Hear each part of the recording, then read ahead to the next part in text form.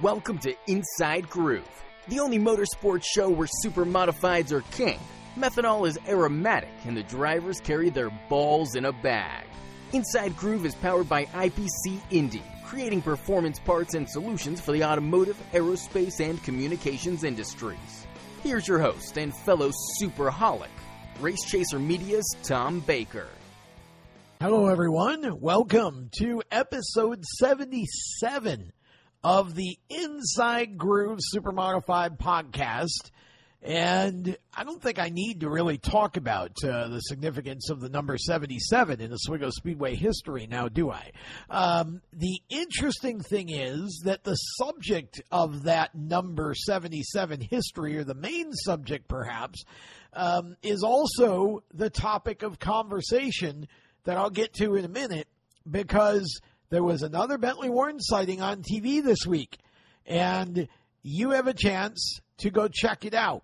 So, going to tell you what and where and how and why and all that in a moment. First of all, my name is Tom Baker. For those of you who might be tuning in for the first time, welcome to the show. This podcast talks about Oswego Speedway, Supermodified racing, 350s, small blocks, whatever it is that's Supermodified, ISMA, MSS, that we can get access to, and whoever will talk to us and take the time to spend some time with us.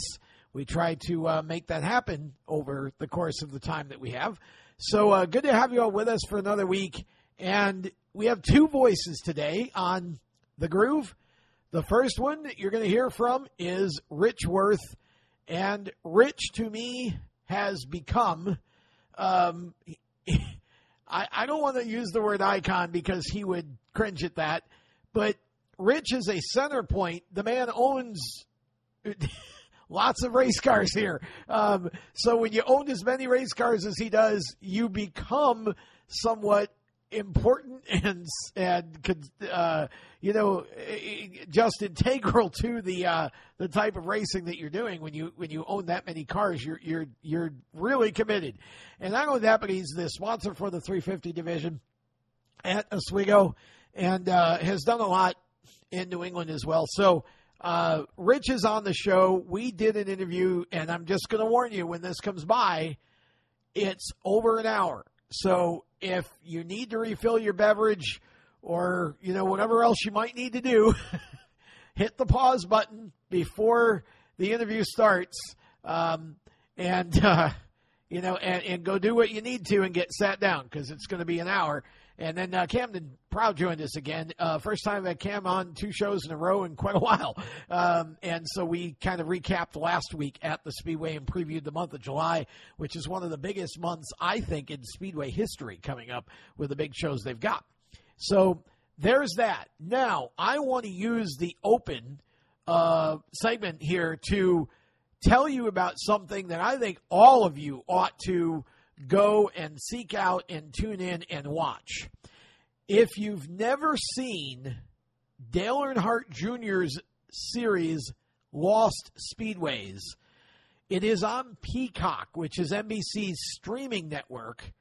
And I think it's $4.99 a month or something to subscribe, but I don't think right now you even have to be a subscriber to this to go check this series out. Season 2 just came out, and that series is right now, season 2 is in front of the paywall. So go check it out. You should watch them all, because how they go to these tracks and, the footage, I mean, you're literally seeing, here's what the Speedway looks like now, and then they really deep dive into the history of the track, usually talk to one of the big racers. And these are all short tracks. I mean, you're not, although they did Texas World Speedway as one of the ones in season 2, but they're all short tracks. Now, episode 6, I think it is, or 7, I can't remember. I binge watched all of them yesterday. So, I completely went through last night, watched all of season 2. And, late in the season, they, one of the last 2 episodes, I think, of the season, they did Arundel Speedway up in Arundel, Maine. Okay, now, if those of you who've been around a while will remember Arundel Speedway as being a track that back in the very early days of the Supermodifieds, the cut downs, when everything was just getting started, that was a big deal. And it was one of the tracks where Bentley, really started to hone his skills early in his career. And I got to tell you, Junior and Matt Dillner did a brilliant job. Dr. Dick Bergeron and Matt Dillner were the ones that were at the track this time, and they do cut-ins to Junior from his shed studio. It's a really cool the way they produce these. But so Dr. Dick and Matt Dillner were at the track, and eventually, after they've talked about Bentley, here comes Bentley on his motorcycle. So Bentley's on this show. They show some great footage of Supermodified racing interspersed throughout the episode with Oswego and all kinds of other footage. And it isn't all just a Bentley. There's some crashes in there. It's just different footage. Told a great story about Ali Silva and Don McLaren and the feud that they had up in New England back in the day, and this one particular story that happened at Arundel, I think. Dr. Dick recalls that where, Ali and Don kind of got into it. Just a really cool episode of Lost Speedways, Arundel Speedway being the subject of that episode. So I highly recommend that all of you go. And don't just watch that one. Watch all of Season 1 and Season 2. Some really, really awesome historical stories of some of these tracks.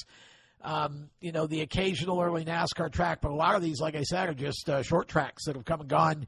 And they do a great job. It's one of the few series anymore that I can't get enough of. Everybody has their series on these streaming channels that they like to binge watch, and they can't wait for the next season and whatever.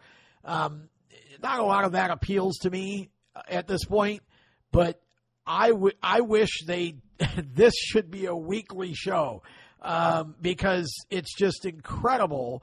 The stories they tell. The Season 2 finale is Myrtle Beach, and that one is a tugger because that was Junior's basically home when he raced late models. And so that one, you can kind of tell that it was, that one meant something to him. It had a very personal attachment to it. And of course it just shut down last year.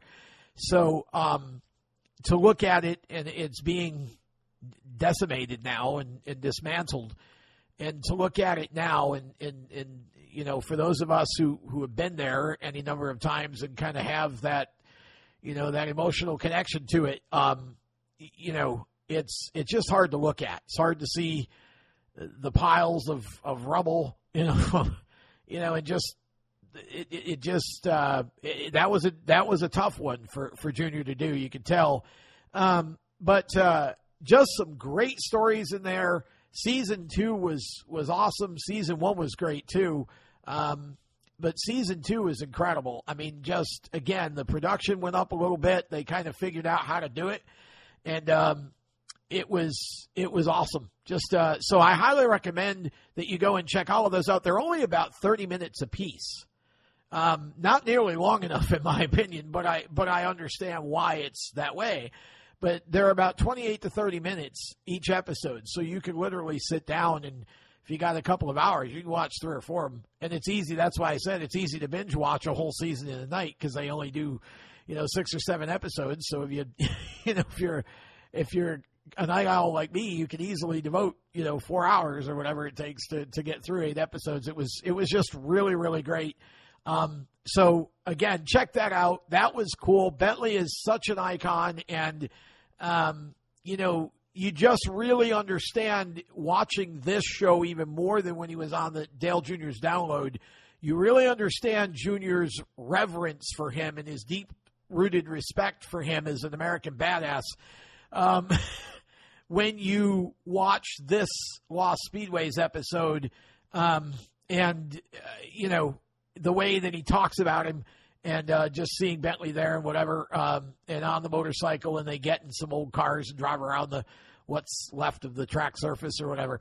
Really cool episode. So I would recommend everybody go type in NBC Peacock streaming into Google and go check those episodes out, especially now because, like I said, I think they have them in front of the paywall, which is kind of surprising.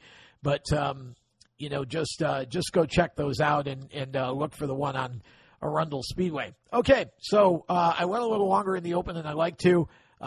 Again, just want to say real quick before we transition here, I want to say real quick thank you to all of the sponsors of the show, Skip's Fish Fry / LaGroff's Pub.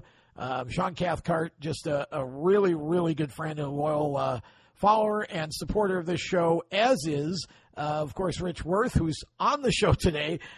We had Sean on in the past also, and we've had Jeff West, our other sponsor, big sponsor from IPC Indy Performance Composites. Just really appreciate all of our supporters. It means a lot.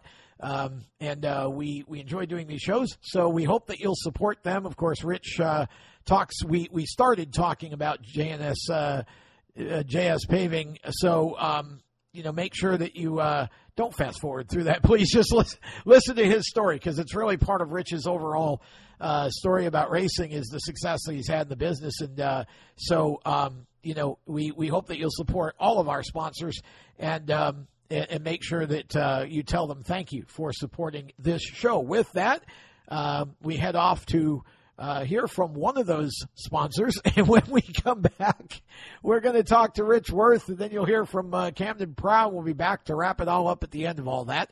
So stick around. More of it. Hey, here's a little fish tale for you. It's about a place named Skip's Fish Fry.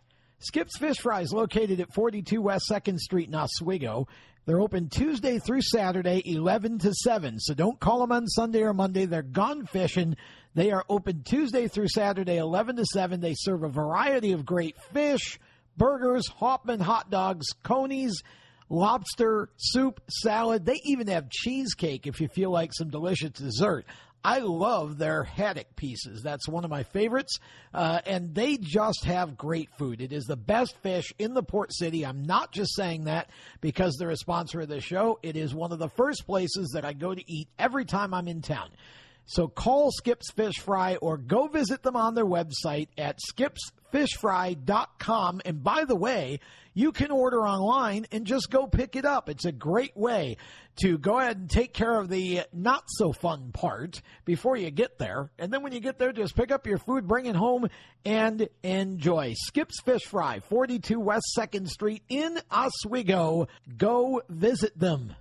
Welcome back to Inside Groove, episode 77. And you know, this is one of those moments where I realize, just as I'm starting this segment in which we have a really cool special guest, Rich Wirth, is joining us on the hotline, and I realize as I'm starting this segment that the episode number 77, which of course, you know, we're going to have some conversation about that later, but every once in a while I kind of walk into a place where I didn't try to go. Cameron Rowe, who runs number 77, is kind of a part of RBI Racing and has been. And so we do have a little bit of context there with the show number. But more importantly, and obviously for anyone who's listened to this show for any length of time, Rich is a sponsor, full disclosure, JNS Paving. And, you know, but you know what? Part of why you sponsor a show is so you can be on it and talk about your business. And so, Rich, we're going to start right off and hope that our audience will allow us the freedom and the opportunity to do that without without protest. Talk about JNS Paving a little bit. What do you guys do? Where, more importantly, where is kind of your territory that you work in? But talk about what you do and why would somebody want to use JNS Paving versus someone else who does similar things? Oh, gosh. starts out with being right here in Oswego, for one. Okay. I couldn't think of any other place to be than right here. It's where I live. I love it here, and just proud to serve my friends and neighbors in this community. I used to go all over the countryside back when I first started, before I got a good reputation. But most generally in the last few years, especially the last 10 years, work has come so much because of the good reputation that I just don't have to leave Oswego. I don't want to leave Oswego. I can, but I choose to just stay right here. There's plenty enough work right here in town to keep me right here at home every day. So, and that's good because I'm not running all over the countryside. It's, more for drive time to go out and fuel and all that stuff. It just works out really good. Okay, so basically, city of Oswego, county of Oswego, what's your territory? Pretty much, within a 10-mile radius of Oswego. Okay. We go to Fairhaven. I grew up out there, and I love it out there. And it's one of the only places I make a lift, and I get there. I'll be going there in just another week and a half or so. We'll be out in Fairhaven, and I'll be out there for, I say a couple of weeks, but I know it could be up to a month before I get back to town. That's how much work I got out there. Oh, wow. That's great to hear. Now, and I don't advertise a lot that I go to Fairhaven. It's just because people know me. And once I get out there, like I said, people will see me working, and it just goes from there. But I'm pretty much booked for this whole season for regular driveways. I had to leave myself a little bit of slip-in room for commercial parking lots come along, Yeah. Stuff people can't wait a year and stuff like that. So I did have to leave myself a little bit of time for that. But work's going great. The guy, Robbie the Wrench, he's my all-star Bobcat man, roller man. Nice. Elijah and Jeff, my other sons, they rake. They just run the crew and stuff, and they make it easy for Dad, that's for sure. So they enjoy going to work and doing a nice job like they've been taught. And they get to work with Dan and Ricky, my two best friends. Ricky drives my dump truck, and Dan is the head foreman of the whole crew, even the boys. Nice. And me and Dan and Ricky have been together since we were like 12 years old. That's great. Grew up in Red Creek together, and we've been best buddies and been lucky enough to stay together for the whole run.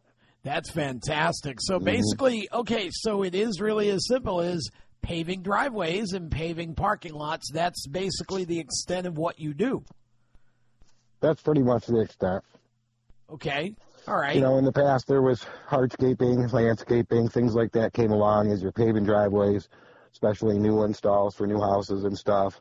Saves people time and money by being right there and being able to put in a lawn and do landscaping and save them, a lot of money doing it because we were right there. So I've got myself a lot of jobs like that in the past, and that's been, everything's beneficial to help go along. You don't just pave, but in the years, in the last few years, that's all I've done is just full on pave driveways as fast as we can, and you deal with weather and issues like that, but sure. I pretty much got it fine-tuned after 31 years. You know how to run things and what makes things work and what things don't work, and you just go with the flow and go with the good, and you learn from your experiences. That's awesome. awesome. No different. I apply the same things that I apply, in my paving company. Is pretty much exactly how I try to run things with the race team. There's a lot of variables. It's hard to keep everybody happy. I have my family, I have my racing team, and I have the paving crew. If I can go through a day without teeing off somebody in one of those three families, it's a good day. You know what I'm saying? Yep. Doesn't always happen that way, but I try my best, and I'm usually pretty good at keeping things smooth and running the way they're supposed to. Okay, so let's talk about the racing thing. And, by the way, before we do that, I know you say you're booked for the season, but as you say, there's always that potential. How do people get a hold of you if they need a paving job and they want to choose J&S? How do people do that? Well, it's easy. You can find us on Facebook under J&S Paving here in Oswego. Just Google it. Comes right up. or just call 315-591-3839. My phone number. It's the easiest way to get a hold of me, and I can set up a time to look at your driveway and give people an estimate. And pretty much what I tell people right off the bat is I am booking for a year, and, you know, I'm probably not going to be able to get to you this season. And most people are just ready to get an estimate, and if it's right, get on my list and go from there. Most people tell me, Rich, we just want you to do the job, so we're willing to wait. Perfect. Which is a really good feeling. Oh, yeah, that's awesome. Okay, so there you go.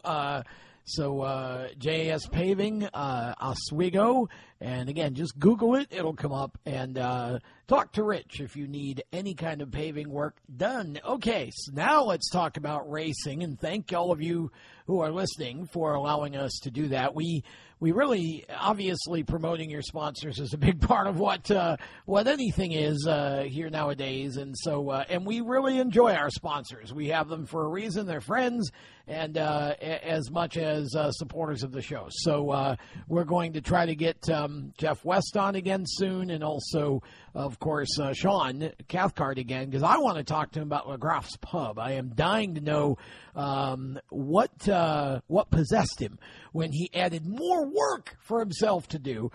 Sean has done a great job with everything he's got. So anyway, racing. What got you? Take us back. What got you interested in racing in the first place? And then we'll kind of walk through that and get to what possessed you to go out and buy a garage full of race cars. But what got you started the sport? What was your touch point initially? Was it just going to the track as a kid? I'll tell you from the start, and I'll try to make it as quick as I can. No hurry here. The first time I ever walked through the gate of the Oswego Speedway when I was about 12 years old. And my Uncle Bill and Aunt Mary from Red Creek, New York, they took me to the track when I was a kid. And we rooted for Camden, the Red Creek Rocket. We didn't know them personally, but the family did, I believe, and we knew of them. And I remember Kemp bringing the car to the Red Creek School parking lot and firing the car up and just driving around the bus loop to just check for leaks and stuff like that. Wow. Us kids could hear them, you know. We're like 12, 13 years old. We're downtown Red Creek. We heard the super fire up at the school. We're like, hey, Kemp's up there. Let's go. And we'd ride up there and just sit on the sideline and just watch them and check out the car. And I must have went home and told the family about it. And the next weekend, there we were at the Oswego Speedway. So it was pretty cool to see all that from the get-go.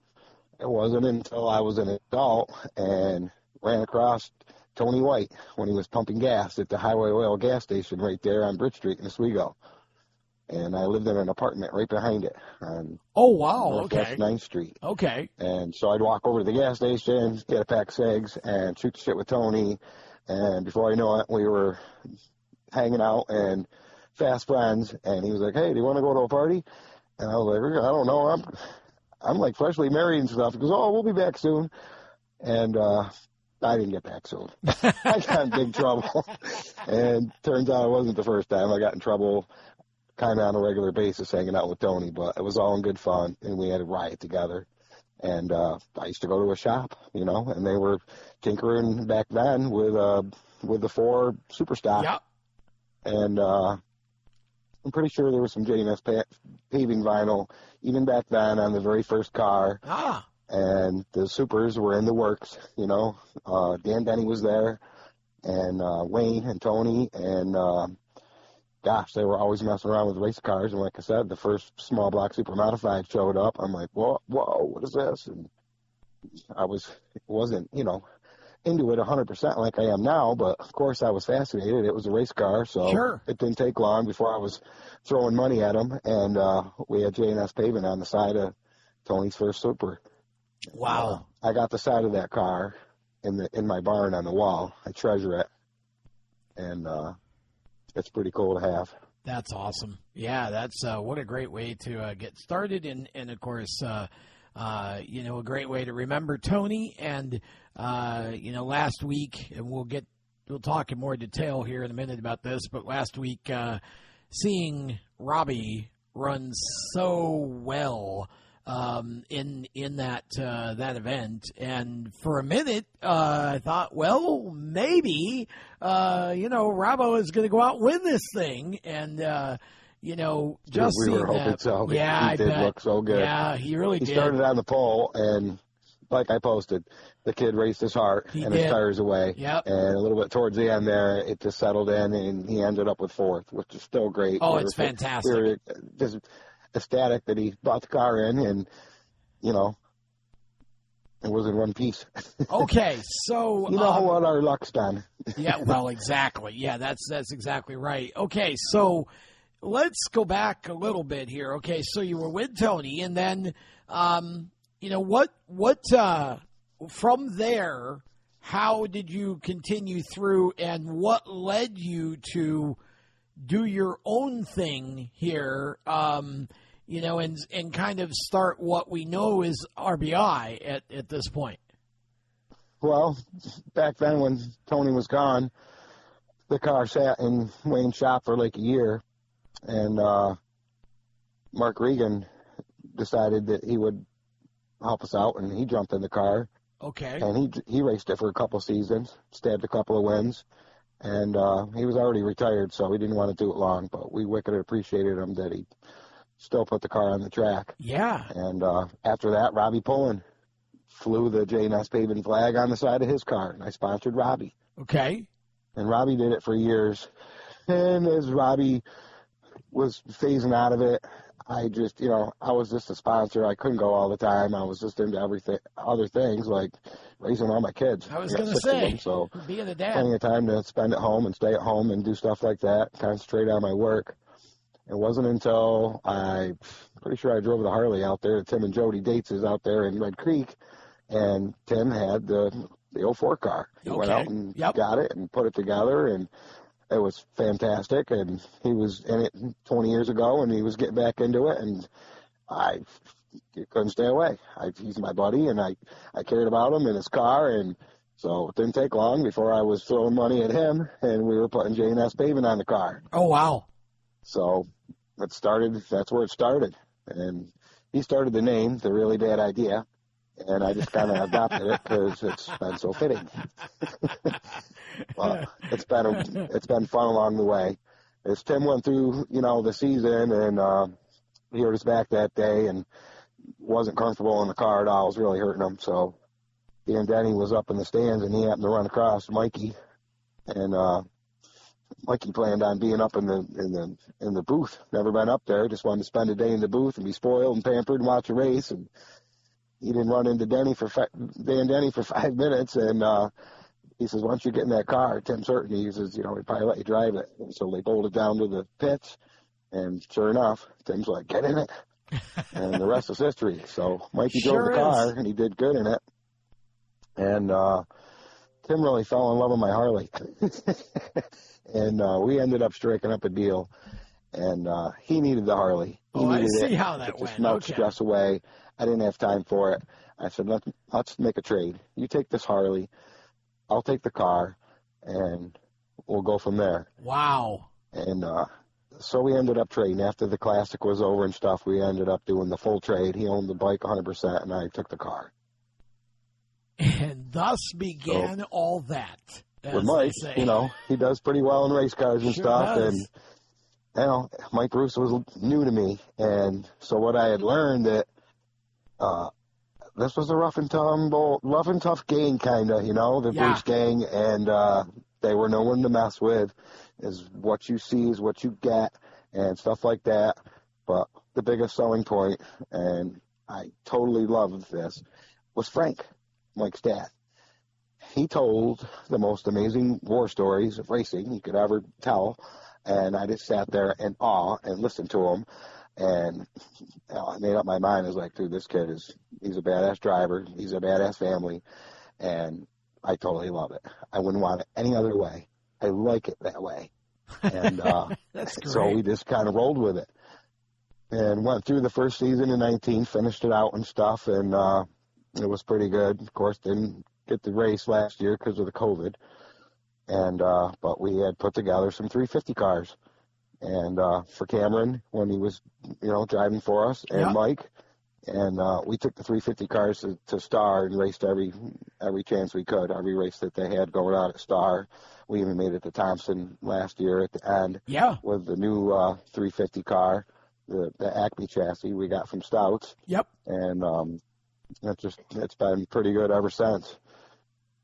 That's amazing. It was tough to lose Cameron. Cameron decided to go off on his own and concentrate on his small block and spend some more time with his family. And I straight up didn't, have any reason to think that he shouldn't, He did need to spend time with his family. Sure. And he does need to spend time that he needs on his SBS car.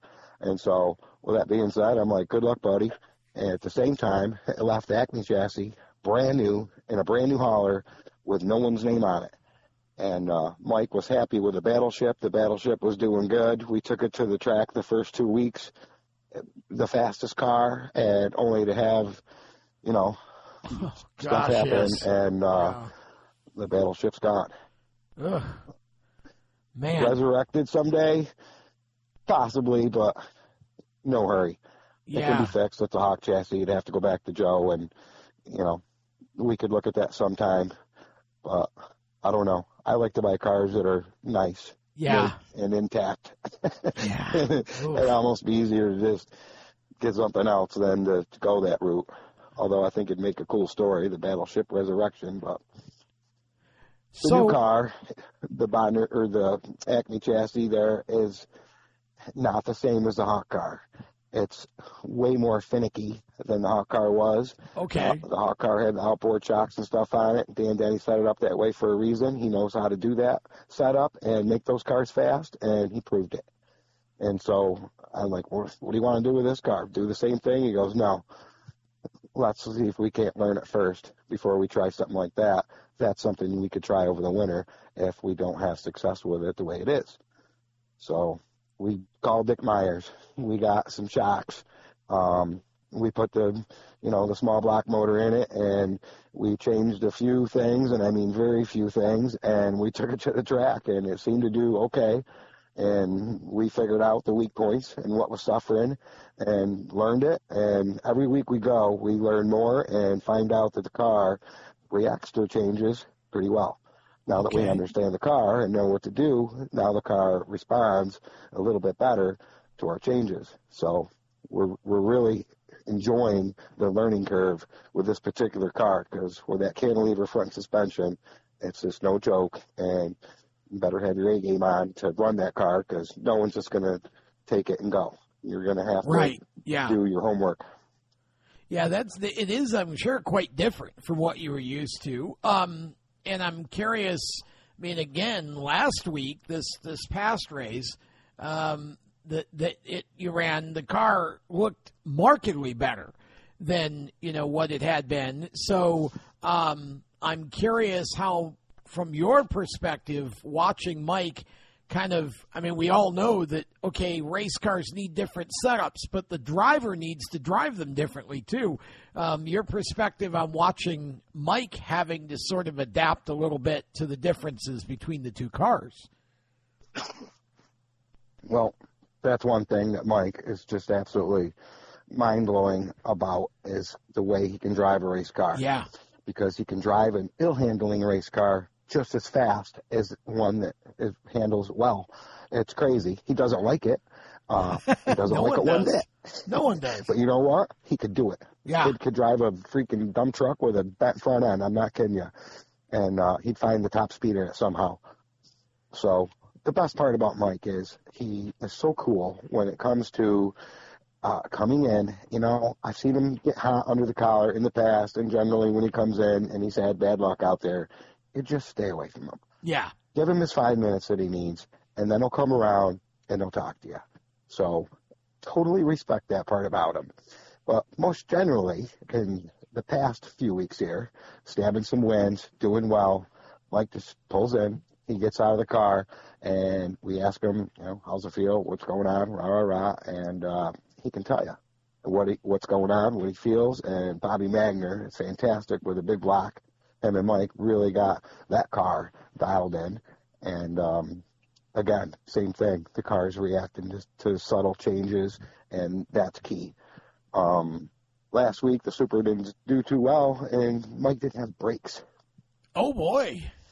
After we've spent, like, ungodly amounts of money on some braking options that didn't quite work, we're going back to the drawing board and have completely stripped every brake off the car. And we're going to start from scratch. All brand new, different components, and we're going to make another stab at it with some changing a few things with the braking system as well.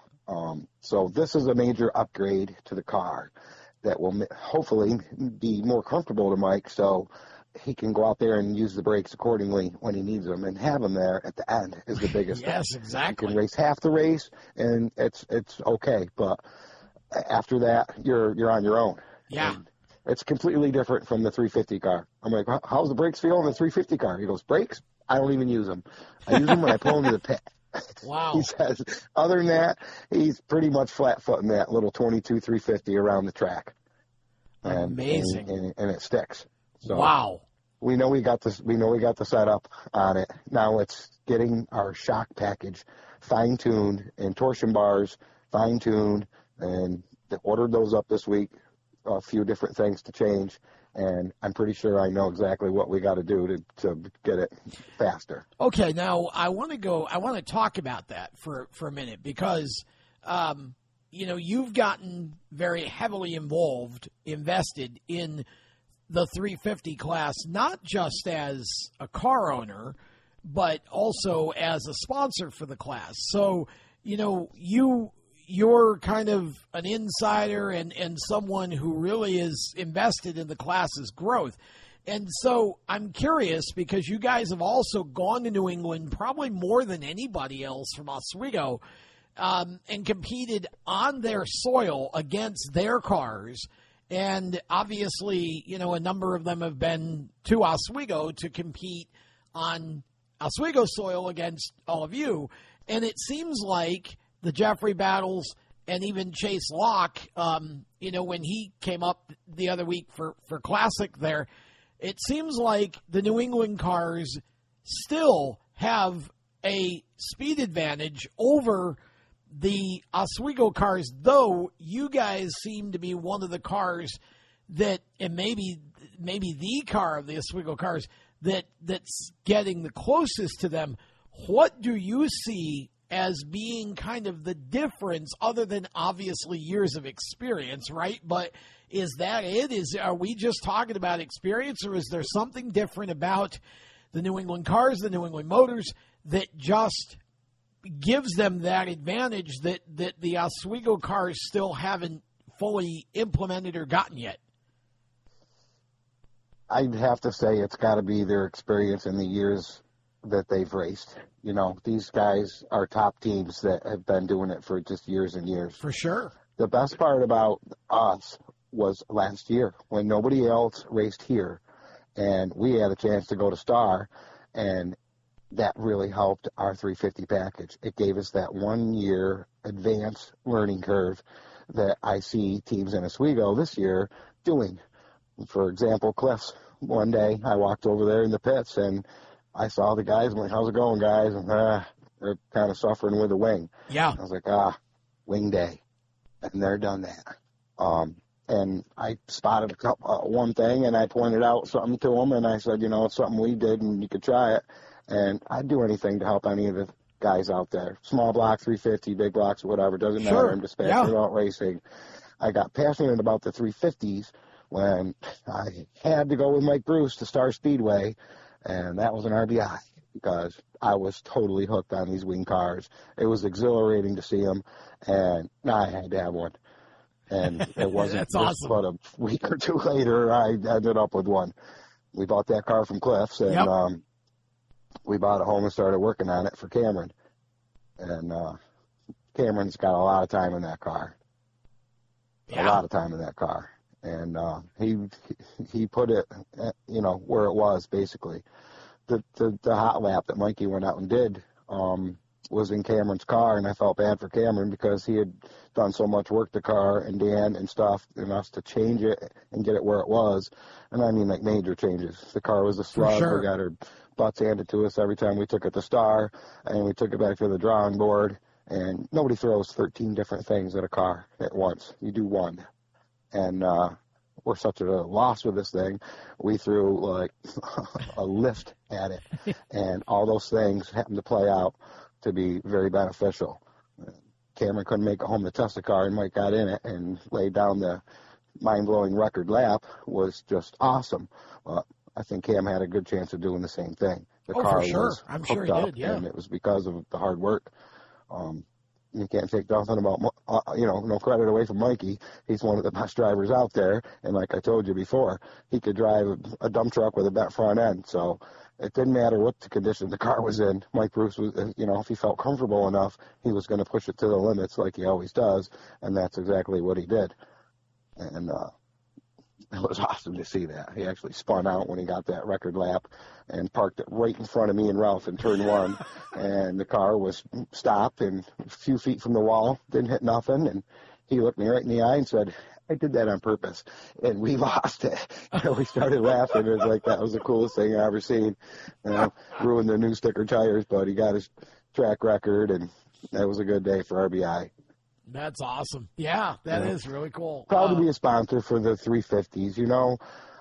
Going to Star last year and getting the welcome that we did from the New England people and Bobby Weber at the track was just mind-blowing. Everyone, great guy, offered help and assistance, and we really felt comfortable and welcomed. And the first person I met was Kenny Locke. And he walked into our pit and introduced himself to me and shook my hand and said if I needed anything, and I'll just never forget that. I want to be that guy. I want people to look at me like a Kenny Locke. He is just the nicest guy there is, and I wish I could be just like him. Well, I got news for you. You are just like him, and people do look at you that way. Absolutely. Maybe I don't look at myself that way, but that's like I said, I really admire that guy. Of anybody in racing, that's one of the top guys I admire right there. Well, we're thankful for Kenny, and we're thankful for you as well. And I wanna get to the part where you've bought, you've got the small blocks, you've got a couple of 350s, your garage is full, lots of activity, and then all of a sudden, there's a big block sitting there. Now, I mean, I knew you were crazy, but I didn't even think you were that crazy. What in the world possessed you to go out and get a big block? How did that whole thing happen? Because it seemed like that came out of nowhere. I never really thought about that before until I got back in and took over the team, Yeah. And when you go to the racetrack and you're taking small blocks and 350s and you're there and with everybody and all those big blocks are out there, I couldn't ignore them. You look and you smell and you taste, and I look more, and just, those things are amazing, and anybody would want one. But you know as well as I do that obtaining a big block Supermodified is something you just don't run out and do.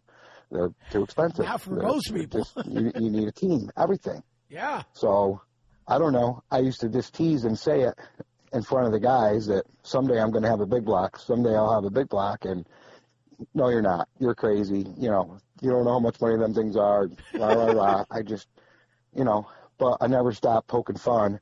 And every time I'd mention something about it, the only person that didn't make fun of me or tease me was Mike. Of course not, because he knows as a driver how much he'd love to be in one of those things.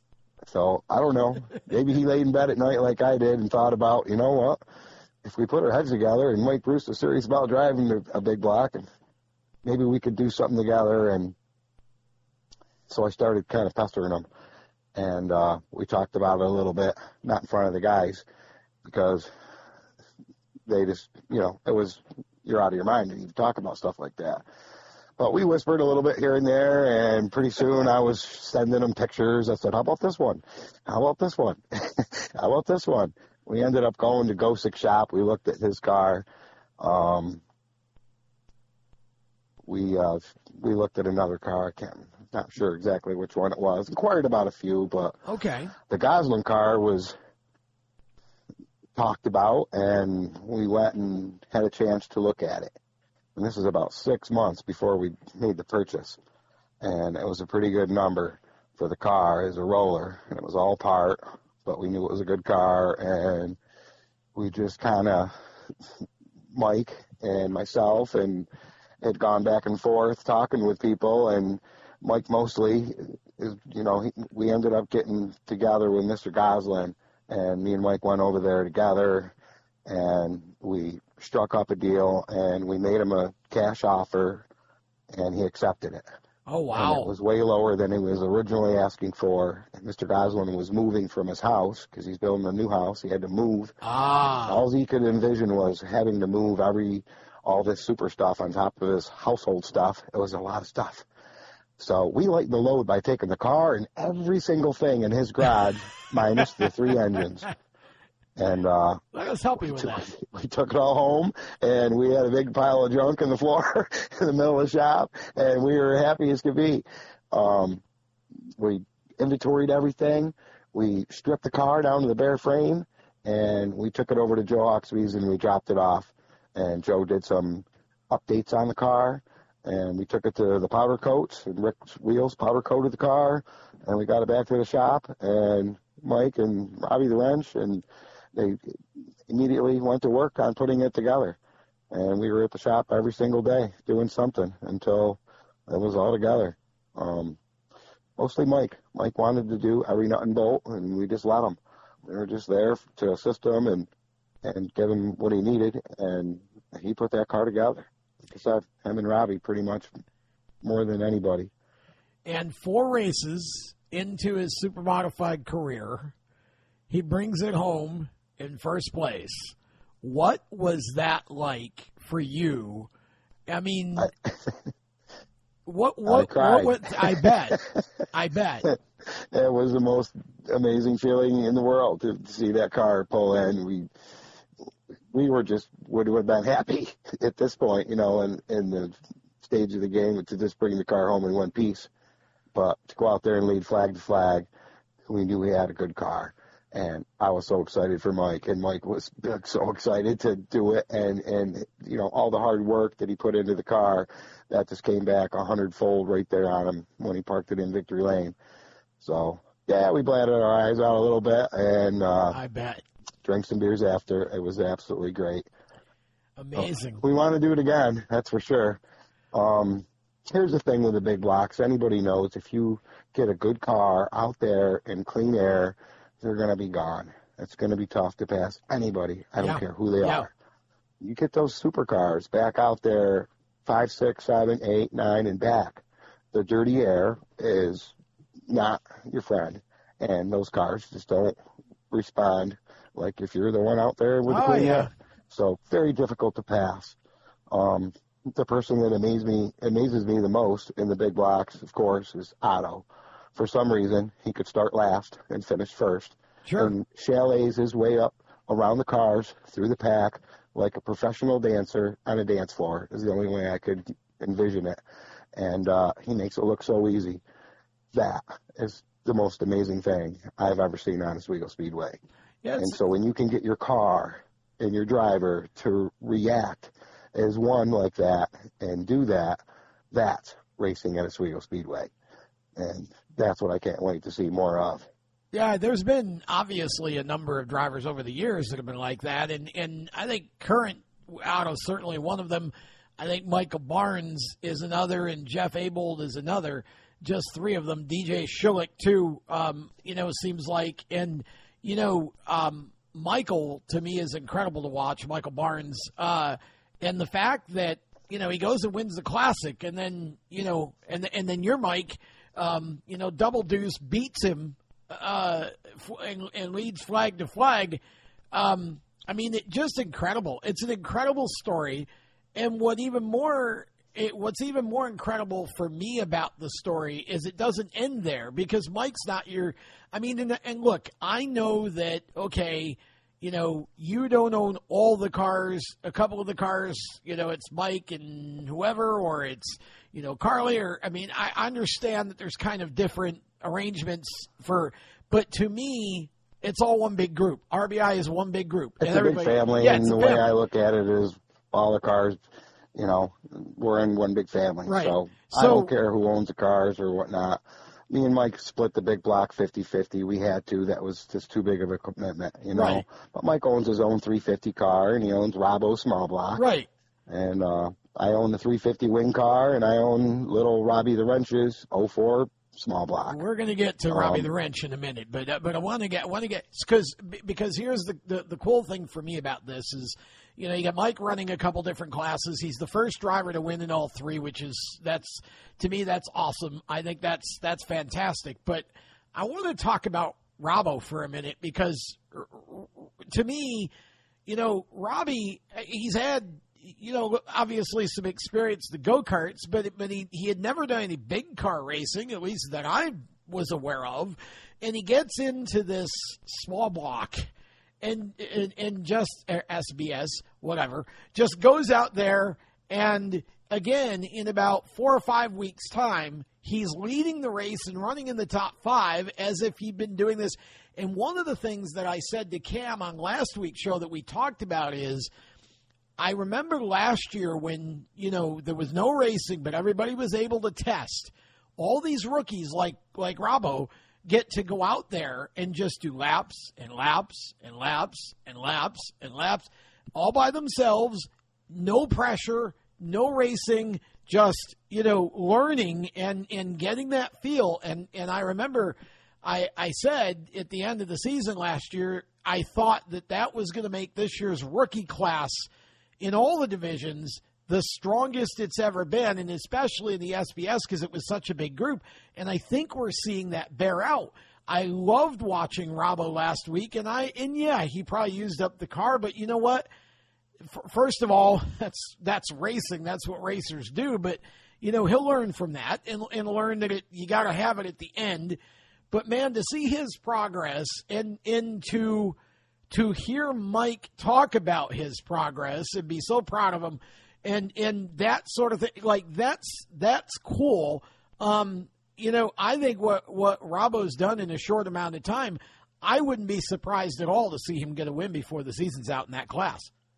Oh, I would totally wouldn't doubt that at all. Here's the thing with Robbo. He listens. He listens to his dad, yeah. Frank. Frank is just fantastic with his boy, and the two of them, that's their car, that's their deal. That's awesome. And they're 100% committed to putting that car in victory lane or trying to. That's what they do. That's who they are. And you have to stand back on the sidelines and watch those two. What kills me sometimes is seeing Robbo when they suffered with the power steering rack issues 2-3 weeks in a row, and I want to see him do well. You know, yeah, it kills me to see this kid suffer. And I was like, please. And so I confronted all of them. Let me sponsor this car. I'll throw you a little bit of money. Get a sweet rack or something in that thing. Well, they got their rack system figured out, but they did accept my offer, and we put some J&S paving vinyl on the car. That's awesome. And I'm proud to sponsor that kid. I know he's going to do well. He listens. That's the biggest thing. He's listened to what he's been told, and his laps under his belt from the go-karts is beneficial. For sure. And like I said, just going out there and getting the seat time is the biggest thing. We're going to experience it with Robbie the Wrench. He wants to get in the 04 car. It's his car. I gave it to him after everything that kid's done in the last 3 years, helping build 4 Supers. He's earned that car because he knows it inside and out. Okay, so we're going to have to do the same thing. Just let him get laps in, you know. Let's get to that, because here again, you know, the story continues. This is you guys as a collective group, to me, are, you know, part of the heart and soul that is making Oswego Speedway and, you know, Supermodified, whatever type you want to talk about, all of it, racing great right now, and what's keeping it going. Now, to see your boy, and again, when I was out to your place, 2 years ago already, almost, Christmas of 19, and I met him, and watched him working. Like, he wasn't just hanging around eating chips. He was working.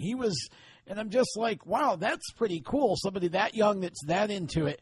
And to know how much time and effort he's put in, as you said, on 4 cars, and just 100% committed. Not just Daddy, let me do this, Daddy, let me do that, but get out of my way, Dad. Let me go to town here.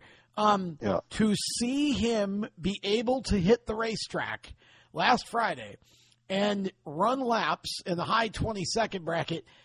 What was that like for you as a dad? Because that had to be, in my mind, I would think it would be a combination of complete exhilaration and fear. Exactly those two things. We told them to go out there and take your time, and we wanted them to do some practice start and stops in the pits. I said, if it takes you 10 times, that's what you're going to do. If you stall the car or whatever, we want to make sure that you're smooth with this clutch. And, the kid did it like twice, like he was a seasoned driver, and took off. And we're like, are you kidding me? Okay, he's really good, really smooth with the clutch. No issues there. All right, we explained to him, go out, let's do some laps, find your line, just settle in. I don't care if you go 40 miles an hour, just to have fun. So he goes out there and he does his few laps, and we hear him. We were watching him, and right at the pickup point where you start to get into the throttle, he hits the throttle. And he put it down smoothly right to the board, and he come around turn 4, full throttle onto the straightaway, and me and Mike Bruce just looked at each other. I said, how do I stop him? He said, you can't stop him now. I was like, oh, my God. And he got off right at the start-finish line, and he banked it into turn 1 and went around. I was like, oh, my God. That's my little 15-year-old kid out there, and my heart was racing out of my chest. I bet. And he went around. He did lap after lap. He did good. He got about 40, 50 laps and all said and done in all the session. And he wants to start a race. I'm like, no, you're going to get some more seat time. Yeah. I know you're anxious. You're 15, but you got to do it Dad's way. A couple more Fast Fridays. And if they're successful, we'll see how it goes and what it looks like. But we can, we're thinking about maybe if everything goes good, like I said, we'll get them started here in a few weeks. And maybe we'll get him starting at the tail end of a race, and he can get started. Well, it's awesome. I think it's incredible, and I know that he's obviously anxious, and it's because he's 15 and he thinks, okay, I can run 20.8 or 20.5, whatever. I'm good, man. Just start. But you don't realize how much different racing is than just being out there by yourself. When you right. And he went out there with old, worn-out tires. That's all we have. Everyone's got the same tire deal. So, talking to Silliman, I was lucky enough to secure some tires for him. Good. He didn't want to see him run the car with anything but some new rubber. Right. So he hooked us up. We got some new rubber for this week, and good. We got some tire bars, and this is where Robbie is going to learn how to be a race car driver. He's going to learn and change his own tires. Here's the deal with tires and me. I'll buy them. After that, that's all I got to do with them. I don't put air in them. I don't put them on a rim. I don't take them off a rim. I don't do any of that stuff. So that's the thing with the tires. So the guys are glad that I'll buy the tires, but they all know that I'm not touching them. That's awesome. Well, I mean, look, everybody has their thing, right? So that's, to me, motors are necessary evils. But, I know people that's all they do all day is work on motors, and they love it. And it's like, okay, well, you do it then. That's a funny thing about motors. Well, we had Robbie the wrench over to Pat Morrison's. This is 2 years ago when he was 13. And Pat doesn't have any boys. He had girls. And so to see a boy come in the shop, and Pat's wife was there too, and they were like, "Oh my God, a boy! Hello, boy, how are you?" They were just excited to see this what those kid. Look like. And it was pretty cool. Well, we had an engine on the dyno, and we run a couple pulls on it, and we decided we wanted to change the jets in my carburetor. And Robbie said, "Dad, can I put the 75s in?" I said, "Yeah, go ahead." And so Pat just kind of looked at me funny, and he looked out of the corner of his eye. And Robbie went to town, bringing the fuel out of the carburetor bowl and changing the jets out. It took him about 5-6 minutes. All the while, Pat was talking to us. He couldn't keep his eyes off of Robbie. And he got all done, and Robbie says, "All right, Dad, we're ready to make another pull." And Pat says, "How old did you say he was?" I said, 13. He says, "Boy, if you wanted to bring that kid over and drop him off, I would totally apprentice that kid if he had interest." And it would be a golden opportunity for him. And I've asked him a couple times, hey, you want to go over to Pat's? I don't care if you sweep the floor. I said, I'll drive over there and pick you up. I said, it's a golden opportunity if you ever wanted to go and learn. I said, Pat would teach you how to build engines. And he's just not there yet. Yeah. He's more about the driver part than being the engine rebuilder man, you know. But as he grows and learns and has engine issues in his future, and he'll no doubt be inside of one, you know. Sure. Maybe not these sealed ones, but you know what I'm saying, an engine in general. Yeah. But he's going to have to know something, and he'll dig deeper as he gets older and gets into that. But it's a pretty good opportunity for him to be where he is and have the knowledge that he has. Not many kids that are 15 years old have seen what he's seen and been able to do what he's done, you know, at such a young age. So we're proud of him there. And just want him to take his time. You know what? Life's too short and sweet to rush things. And I'm a firm believer in everything happens for a reason. So just go with the flow, go with your gut feeling, take your time, and enjoy the ride. Well, that's the most important thing. Exactly. And again, the opportunity to be a part of the community that he is. I mean, I've said it since I was a kid. The Oswego Speedway is a family, and you know, the generational part of that. And the history and the exoticness of the supers and, you know, just all of that. I mean, incredible. But the work ethic that kid has, the initiative that kid has, belies his age. And that's something that you cannot teach to somebody. It has to be just second nature to them. It's in their DNA. And he's got an amazing future ahead of him, I'm sure, no matter what he decides to do with it, as long as he applies that work ethic and applies that initiative and that willingness. The knowledge is what, you know, if he just keeps learning and hopefully he'll realize at some point, okay, having that knowledge of engines, that's good for me. The more I know about cars, the more I know about motors, the more independent I can be, and the more I can, you know, have a say in my own performance on and off the track in all ways. And but amazing. I mean, it's an amazing story, Rich. You guys are a great bunch of people. To see the success that you've had and the commitment that you have shown to the 350 class and the other divisions as well. Is really amazing, and you know, appreciate your support of this show, and just look forward to seeing what's ahead for all your guys. Because I think I believe Robbie will win one before the year's out in the SBS car, and you know, again, Robbo will obviously progress at his pace. If he can get some races under his belt this year, great. Unfortunately, obviously, we're at a point where you got a month and a half before Classic. So you kind of look at that and, you know, whatever you guys obviously decide to do with that. But he's got a future, I'm sure. So, you know. We might be able to get him in there for the Classic. That might be like a big stage. That's a big stage. We'll see how this test goes and how everything works out. But he's pretty excited about getting started, and it might not be a bad thing to try. You know, if he's doing well, maybe we get him started in the Classic, maybe the week before. It depends. Just depends on how it goes and everything. But. For sure. Well, you know, again, I appreciate you as a friend. Thank you for your support of the show and your support of Supermodified racing in general. You know, your story and the story of the team. You know, you guys are just so much fun to follow and pay attention to. You know, I haven't.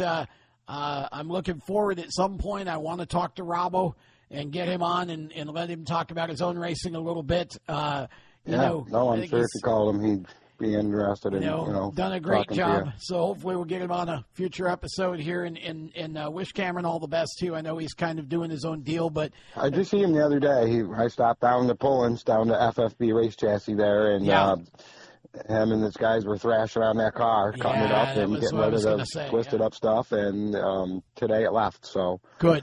Dan Denny was down there giving him a hand, and they got it all back together. Good. So Cameron will be back on track this weekend. Absolutely beautiful piece of machinery. That paint, the red and the color, just a beautiful car. Yeah, no, he's pretty excited about his new sponsor and stuff. And it's awesome. His car was a bullet the other night. Sure was. Yep. Just bad luck, Yep. And he got hurt a little bit too. Oh, he did. I'm sorry to hear that. He didn't just walk away from that. It kind of rattled his cage, and he had a headache for a couple days. Ooh, I wish he would have went and seen somebody, but maybe he had like minor concussion or something. But took it easy as you can when you're thrashing on a race car. Yeah. But took it easy at home and just relaxed, and he recovered, and he's fine. But still, it scares you a little bit. You know what I mean? For sure. You don't really. Most people, I guess, just don't think about it, but try to envision the impact in a race car hitting a steel wall. Oh yeah. No doubt. And he was stopped. He said he goes, I was stopped just before the wall. And another car drove in the side of him and just kept pushing. And he says, I could hear that the throttle, he wasn't lifting. I was like, geez, maybe the throttle hung or something, It's a race car, that could happen. But he says all the damage was from pretty much getting hit by the other car. It's going to happen, especially in the small blocks. Sure. You know how it's a little bit of a bump and run. Here's what I hope about Robbie and Robbo and any of the other rookies that are out there. Everybody knows these are the small blocks. You're going to bump and rub a little bit, but race clean. Race as clean as it can. That makes you a way better driver and person in anybody's eye when you can go out there and do your job and do it clean. Do I want to see someone bump and move you out of the way a little bit and get past you? Bet your ass I do. I want to see stuff like that. That's what makes the small blocks a blast to watch. But there's a way to do it. Somebody and taking them out, that's a different story. There's a way to do it. You don't want to see that, but definitely want to see a little bumping and rubbing out there. Laying a bumper or, again, rubbing can be racing, but there's a way to do it that does not cause a wreck or, spin the guy out or whatever. No, if you're good and you're going to bump and you do it with finesse and you get around and you let the guy know that you got the better car and, hello, knock, knock, I'm here. I'm not giving up until you give it up. That's how I'd look at it. If I was out there, I'd be doing the same thing. You ain't going to let me by after 3-4 laps. I'm going to give you a couple of knocks to let you know I'm at the door. And if you're not going to give me any room after that, I'm probably going to have to give you a little, open the door a little bit. Well, and I mean, again, without closing it. Sliding them up out of the groove a little bit is one thing. Blasting them and spinning them and crashing them is another. I watched... and I don't know if you saw this because unless you were watching the video, watching the broadcast, I feel like you may have missed it because you're standing at ground level and unless you were right there where it happened. But the move that Danny Kaye made at the end of the race when Sokolic was catching him and they came up on, I don't even remember who the lap car was, but Danny went to the inside going into 3 and literally just dove it in there and then just brushed wheels with the lap car to kind of scoot him out just a little bit and went by. That was potentially a race-saving move for Danny, win-saving move, and it was hairy to watch, but it was it was perfectly done. It didn't wreck the guy. Like you just said. Yeah. That's Danny Kaye. He's a good ballsy, driver, and his experience definitely shows. Incredible. And he's got a good car. Yeah. But to rub a guy and go and cut the inside like that and have it so your wheels are possibly touching and stuff, you know how much of a risk that is to upset a car. And to get away with that smoothly, it just, he had the finesse and everything you needed to do. If there were an award for the move of the year at Oswego, Danny Kaye would be leading the standings in that right now because that was just incredibly ballsy. But he got away with it and he did it. It was just kind of one of those oh, wow, look, I did it. It's like I'm still leading because I feel like there was that half a second where that could have been a 2-car wreck, but he did it beautifully. So, yeah, I agree. I mean, a little bit of contact here and there, but I've always said it doesn't take any talent to blast a guy with your bumper. I love seeing the guys that can actually learn to set up a pass and then execute it, and and make it look good. I think that's what makes the difference between championship drivers and non-championship drivers. And so, I agree. Race each other with respect. Race them clean. We've torn up a lot of equipment. For an owner looking at from the outside, looking in and watching the guys race, for me, that's the most the fun part about it is just seeing how they race and stuff and watching it and stuff. And for the most part, everyone is fantastic with each other, and they go out there. Everybody knows everybody. Everyone's a big family. Yep. No one wants to go out there and do anything stupid. You know what I'm saying? Well, that's the thing. It's racing. Mistakes can be made and cars can get wrecked. I knew that when I signed up. Of course. These lost cars and something you never want to talk about, but it can happen. And most generally, these small blocks are pretty easy. You can wreck them pretty good and still get them back the next week. Right. Worst case scenario is you're going to need a front clip. Right. And Dan was down there, like I said, working on Cameron's car, and I asked him, I said, has Robbie got any clips made up yet? He goes, no, but probably got enough steel to build about 3 of them. I said, well, if you want to get one built and hang it on the wall, I said, I'll buy the first one. I said, because Robbo or Robbie, sooner or later, may need one, and I'd rather have it hanging on the wall ready for him than not. Because if it wasn't and it took some time or steel shortage, you couldn't get it, someone's going to sit out and suffer. Right. And it's just too bad. So I said, let's get one built. And, that's a good idea. Have it ready before you need it. Well, that's exactly right. You can replace a car, replace parts. You don't have to replace drivers. So that's, thankful in Mike's case, obviously with the 350, thankful he was okay. And that's, again, you don't like to lose a race car, but the main thing is the safety of the drivers. But man, this has been 350 fun. Cars are a lot different. They go a lot faster, and when you wreck them things, they're wrecking bad. And gosh, I remember the week 1, the Battleship was pretty much destroyed all the way around, but we looked at it and we're like, this could be a couple weeks. And we got it back to the shop and we started, cutting stuff off of it and looking, and we took it right down to Robbie's, down to FFB, and Dan went right to work on it. And within a few days, we're like, we can probably pull this off and get it to the track. And right. I'll tell you what, we worked 6 days nonstop. Amazing. To get that car done. And we took it back to the track. We're like, this thing's going to be a wad. And we took it back to the track, and it turned out to be faster than when we wrecked it. So that's how it goes. He did a good job. The thing was on rails, and, he got in his wreck. But things like that are going to happen. That's a part of the game. It's not the end of the world. The biggest part is I was so concerned about Mikey, Absolutely. watching him and seeing it live. 100%. I'm like, that's my driver in there. Yeah. And for him to walk away was the best feeling in the world. I could have cared less about the car. That's right. Yep. And I finally caught up to Mikey in the holler. It was pretty intense. And I went in and, he had tears in his eyes and I had tears in my eyes. And I said, man, you're okay, man. He's like, Rich, I'm so sorry I wrecked your car. I was like, you stupid fool kid. I don't care anything about that car. Exactly. We got another car, I said. I just tried to make him feel good as best I could. I said, we got another car. And before when he ran the Battleship and Cameron was going to run the 350, the Acme chassis, he wouldn't even look at that car. He wouldn't even look at that car. I don't know why. I think he kind of knew deep down inside it was a really good car, but at that time it wasn't his. Right. So yeah. Once all that settled down and we decided, I actually had that car sold, Tom.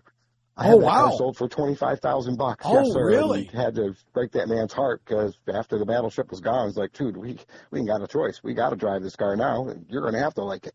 Oh, and man. That's what we did. We pulled it out, and I lost the sale of the car, and thank God I had enough time to call it off, and that's it. These 350 cars just amaze me.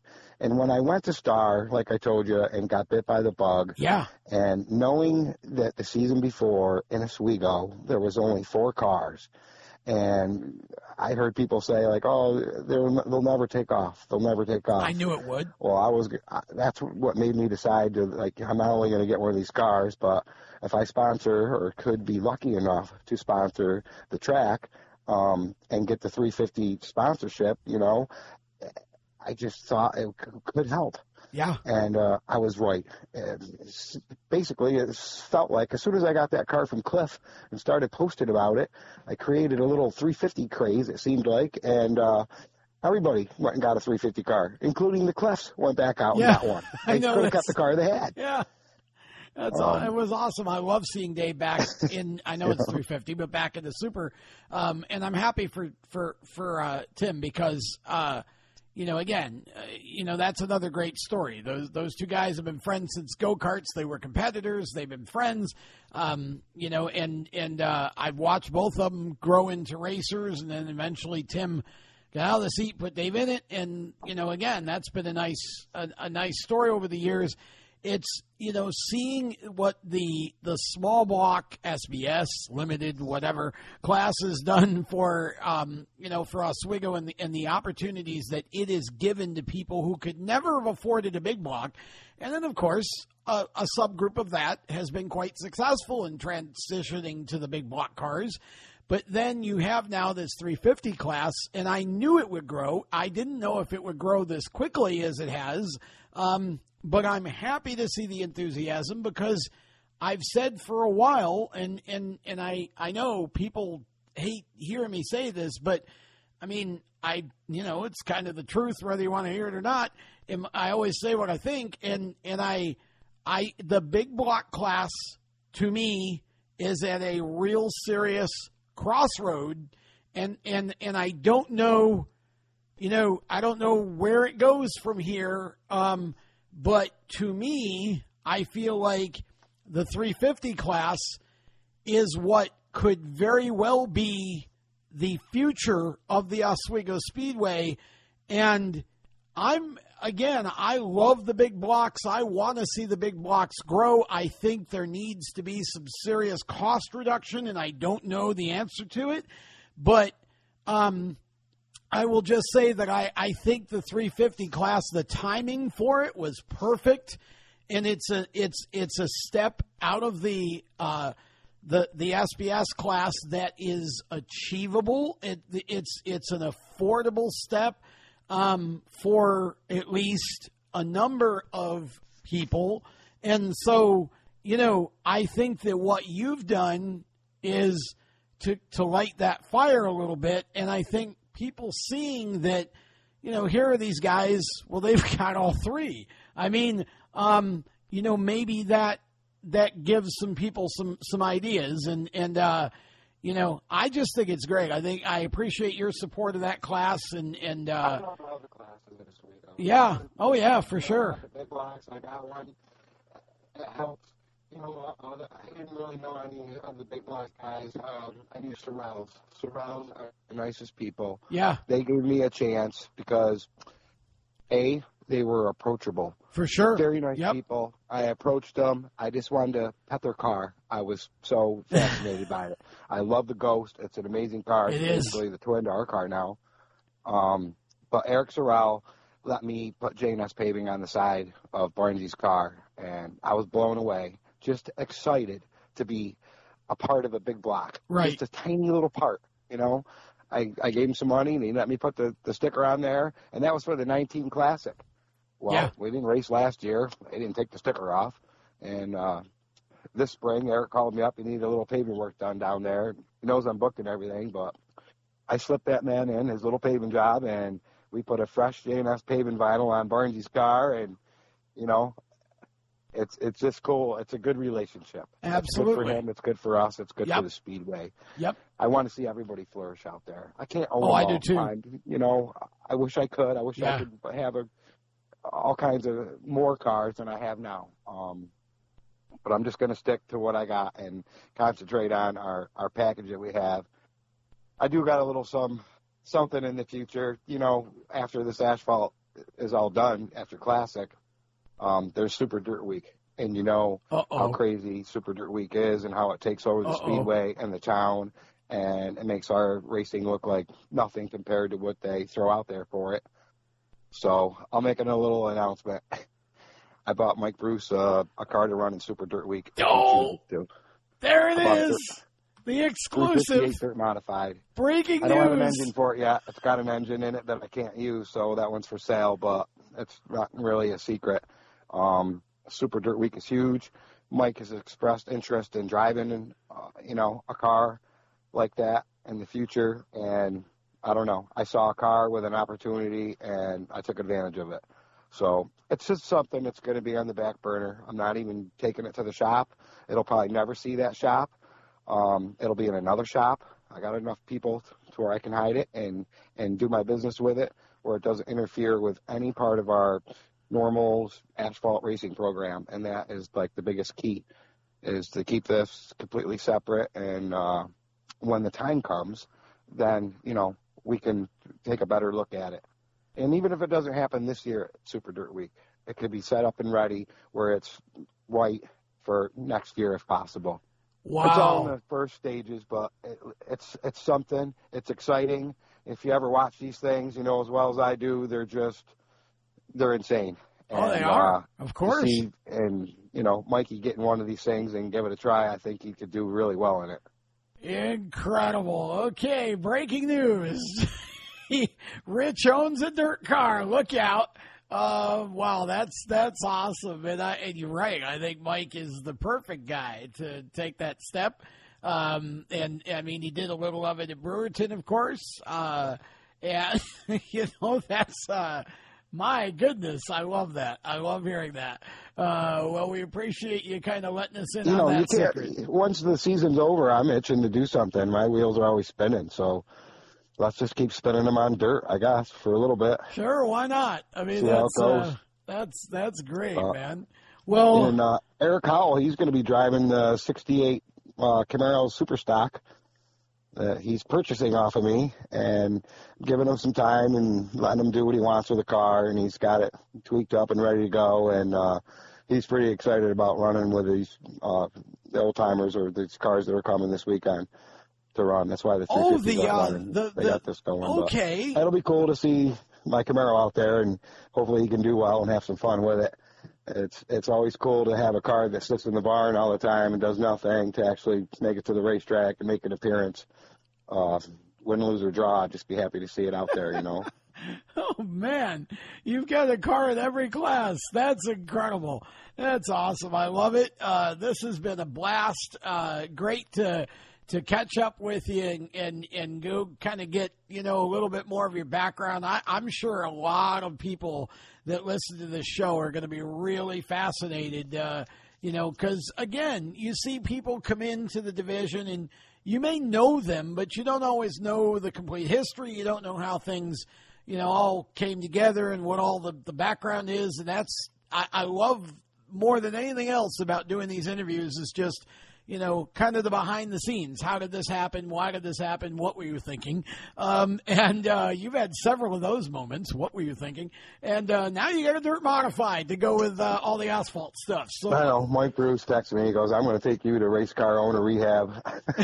Yeah, there needs to be I was going to say Betty Ford Clinic, but half our audience is probably too young to even know what that is. But there needs to be a rehab for race car owners. And, maybe you could start that when you're all done with race cars. You could sell them all, and with the money, you could start the rehab center and make yourself the first patient. But no, seriously, thank you for doing this. Thank you for taking the time. It's been a blast. Great to know that JNS Paving is doing well, and you've survived the last year. Has obviously been a challenge for all of us. Great to know that things are well on that front. And thanks for all that you do for motorsports, and specifically, obviously, the Supers and Oswego and all of that. And good luck the rest of the way with everything that you guys are involved in. Look forward, hopefully, to seeing Mike back at Victory Lane again, and love to see Robbo get a win or two, and just great to see your kid out there getting some laps. I'm sure that's amazing for him, and again, that's you guys are the epitome of what short track racing is supposed to be. The way that you approach it, the way that you work hard, the way that you never quit, the way that, you just always find the way to go forward. That's what short track racing has always been about. And so really, really excited to see where you guys go from here and what the rest of the season is like for you. From this part, basically from this part of the season forward, for me, I feel like it's going to be a little bit easier. It's the beginning, and it's getting, especially with a big block, getting it dialed in, getting it figured out. Yep. But well, we're getting it dialed in, and we're getting it there, and I'm pretty sure, Mike, it's a good starting spot. He should do really well, and either of the two cars that he drives, and same with Robbo. He's got a good piece, and them guys are not going to stop thrashing on that car and making sure that it's 100%. And gosh, last weekend was fantastic. We didn't take any wrecked race cars home, and we didn't have a whole lot to do, but, clean them up and go over a few things. Yeah. The big block's a little more. There's always homework to do on that. That's like he's finding out what kind of a commitment it is. Yeah. Well, but that's what he signed up for, and that's what he's passionate about it. Awesome. And thank God, Carly, his girlfriend, is on the same page. She's amazing. Carly's great. Lets this man run with his dreams, and she's behind him. And I give her credit for that because, it does take its toll. It's taken its toll on my own relationship at times, the amount of time that I spend at the shop. But Kim understands that's what we do, and so she's pretty much on board. And she's really enjoying going to the races now. That's great. She hangs out with the other girls, and, they have their time together, and everyone's got a little job to do, and even the kids go and they help set up tents and pack up and all that stuff. It's a great family atmosphere. It's the best place I could ever have my kids. Absolutely. Right with me. Yeah, I will agree with that. When we go to Star last year, it was like people go camping and fishing and stuff like that with their kids. We go to the racetrack, and that's our vacation, and they loved it. Yep. We took them to Bentley's. We took them to the beach. We did stuff for them besides just racing while we were out of town. So it's a great opportunity if you can do it, 100%. Yeah, it's and again, just great skills that the boy is learning, and work ethic, and like we talked about. So look forward to seeing what's up the rest of the season for you guys, and glad to see the business is doing well. Thanks for taking some time with us on The Groove, and thanks for your support of the show. We really do appreciate it, my friend. That is Rich Wirth. We are going to step aside a moment and be back with Camden Proud on The Groove after this. Victory Custom Trailers is the place to go for your next new or used trailer or coach. Being personally involved in the racing community allows Victory to fully understand what racers need in a trailer. They have over 200 coaches and trailers in stock for a variety of industries, and they can serve anyone in the continental U.S. If you're looking for something custom, they can assist in designing a trailer to fit your needs. Check out their entire inventory online at victorycustomtrailers.com. Welcome back to Inside Groove. Continue with episode 77, and we go from a really fun and entertaining interview with Rich Wirth. I hope you all enjoyed that. That was a blast. And we get to talk now to, I think this is the first time Cam has been on 2 shows in a row in like forever. It's nice to see some consistency, Cam. Definitely happy to be talking to you, and we'll get through each of the races from last week and have some conversation. You obviously weren't where you wanted to be. You were not on the racetrack, so you got to kind of go back to the PR roots a little bit. Did some really nice social media stuff throughout the day and the next day. And saw some great racing. Let's start with the 350 race or races. Had a pair of races, I think, right? It's interesting because in the first race, it was, I got the distinct feeling that Tyler Thompson was going to be the star of the night. And it's funny how it played out from the first to the second race. and Tyler ends up winning, then ends up getting disqualified for being 19 pounds light, which is a lot of weight. That was weird for me. Yeah, I'm not sure what happened there. I know the car was running really well. And, yeah. It was fun to watch and obviously really impressive, and only his first and second starts. I mean, that was it. That was his first weekend in the car.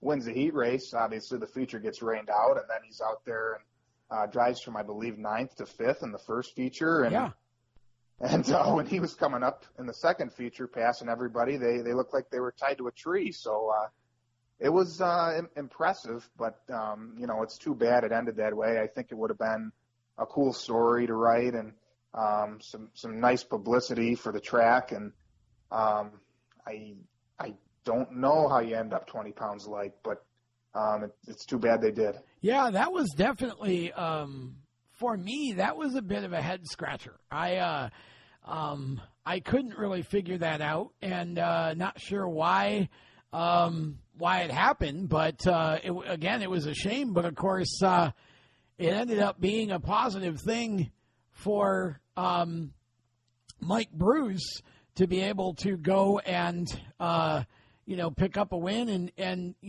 again, we just talked to Rich, and I know you'll hear it when you listen back to the show once it's posted. But, we just spent a lot of time talking to Rich and obviously talked a lot about Mike and what he's been able to do and how far he's come and the maturity and all of that. And to be able to say that you were the first driver to win in all three divisions, I mean, that's a pretty amazing stat when you think about it. It's pretty wild, and it's one of those stats, obviously, that nobody can ever duplicate again. So neat for Mike, and I'm really happy for those guys and him especially. They deserve it. They work as hard as anybody, and after the season he's had, it's nice to see it turn around in the way it has. And, cool to see the sweep, and now we just got to get the SBS, the 350, and the Super out there on the same night so he can drive all three. Yeah, well, I think there's some talk of that, and it was interesting to see, obviously see Mike get the win, and to win both races, and just a nice way to kind of round out the night, and in both races, I felt like, I mean, if you look at, Mike's the win, Dalton Doyle finished second, Dave Cliff third, Harith was fourth. This is the nightcap, and Barry Kingsley was fifth. It was neat to see Barry win his heat race, first win I think that he's had in that division. Fun to see that, and interesting again with Tyler Thompson and Craig Harith, in that Harris car is a newer car, and yet Thompson seems to be faster. So, right. It's just been interesting. I think maybe they're still sorting Craig's car out a little bit. But this, it was neat to see Kyle Perry run well at times. Kaylee Spalding's definitely starting to improve. So this is a division that I feel like has a lot of promise. And once we get Dave Cliff and Harith and a couple of the other guys running a little bit better, there's going to be some great racing in this class. But certainly, Mike, after having that car destroyed early in the year in the 350 class, to come back out with this car and sort it and get it the way it needs to be. I mean, this is, in more ways than one, a stout car. And it's a car that, that he now is starting to get used to, and could be interesting if he keeps driving this thing. Could be interesting to see how he does the rest of the year.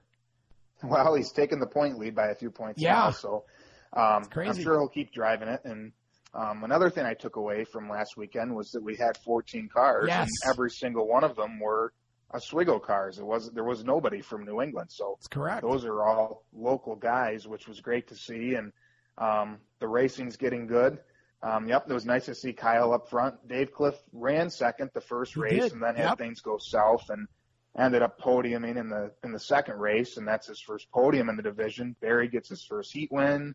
Callie was well on her way to a heat win and then had some motor problems, which was too bad. But a lot of little fun tidbits from that class last weekend, and it's starting to get really enjoyable to watch these guys battle it out. Yeah, it is. And, I've got to believe that there's more 350s to come. And, I think next year, if things keep going the way they are, I could easily see 20 cars, local cars, in the 350 class. And if you get to that point, that's, you're now you mix in a handful of New England guys now and then. You got a, 24, 25 car field. It's a good field. And, of course, it was Mike Bruce winning the first feature, Kyle Perry second, Dalton Doyle third, Tyler Thompson fourth, Harris fifth. Good to see John Tesserero get a sixth place, Barry Kingsley, Ralph Clark, Kelly Spaulding, Vern Lefebvre, Dave Clifton, Kenny, and Tom McLeod in the 32 car running out the field there. So nice sweep for Mike Bruce. Good runs for a lot of the other drivers. It's good to see the progress some of them are making for sure. And so then you look at the SBS division. Now, this is the class where I feel like there were a number of stories to talk about from this division on Saturday night. And, of course, it ended with Dan Kapazinski winning again. And Danny Kaye, that group, that team is just, they're dialed in. I mean, that's, I don't know if you saw that move that he put on. I don't even remember who the lap car was, but oh my gosh. I mean, that was one of those holy crap moves that, could have wrecked both cars. But Danny went in there and he did it the right way. And, they brushed wheels, but, as far as I'm concerned, that was a ballsy move and he got away with it. Well, I was sitting next to Joe in the booth at that point, and I was watching it on the monitor, and I saw him going into 3, and I said, oh, boy, what's he going to do here? Because he wanted to, I think, go around the 66, but the 66 came up the track, so car, yeah.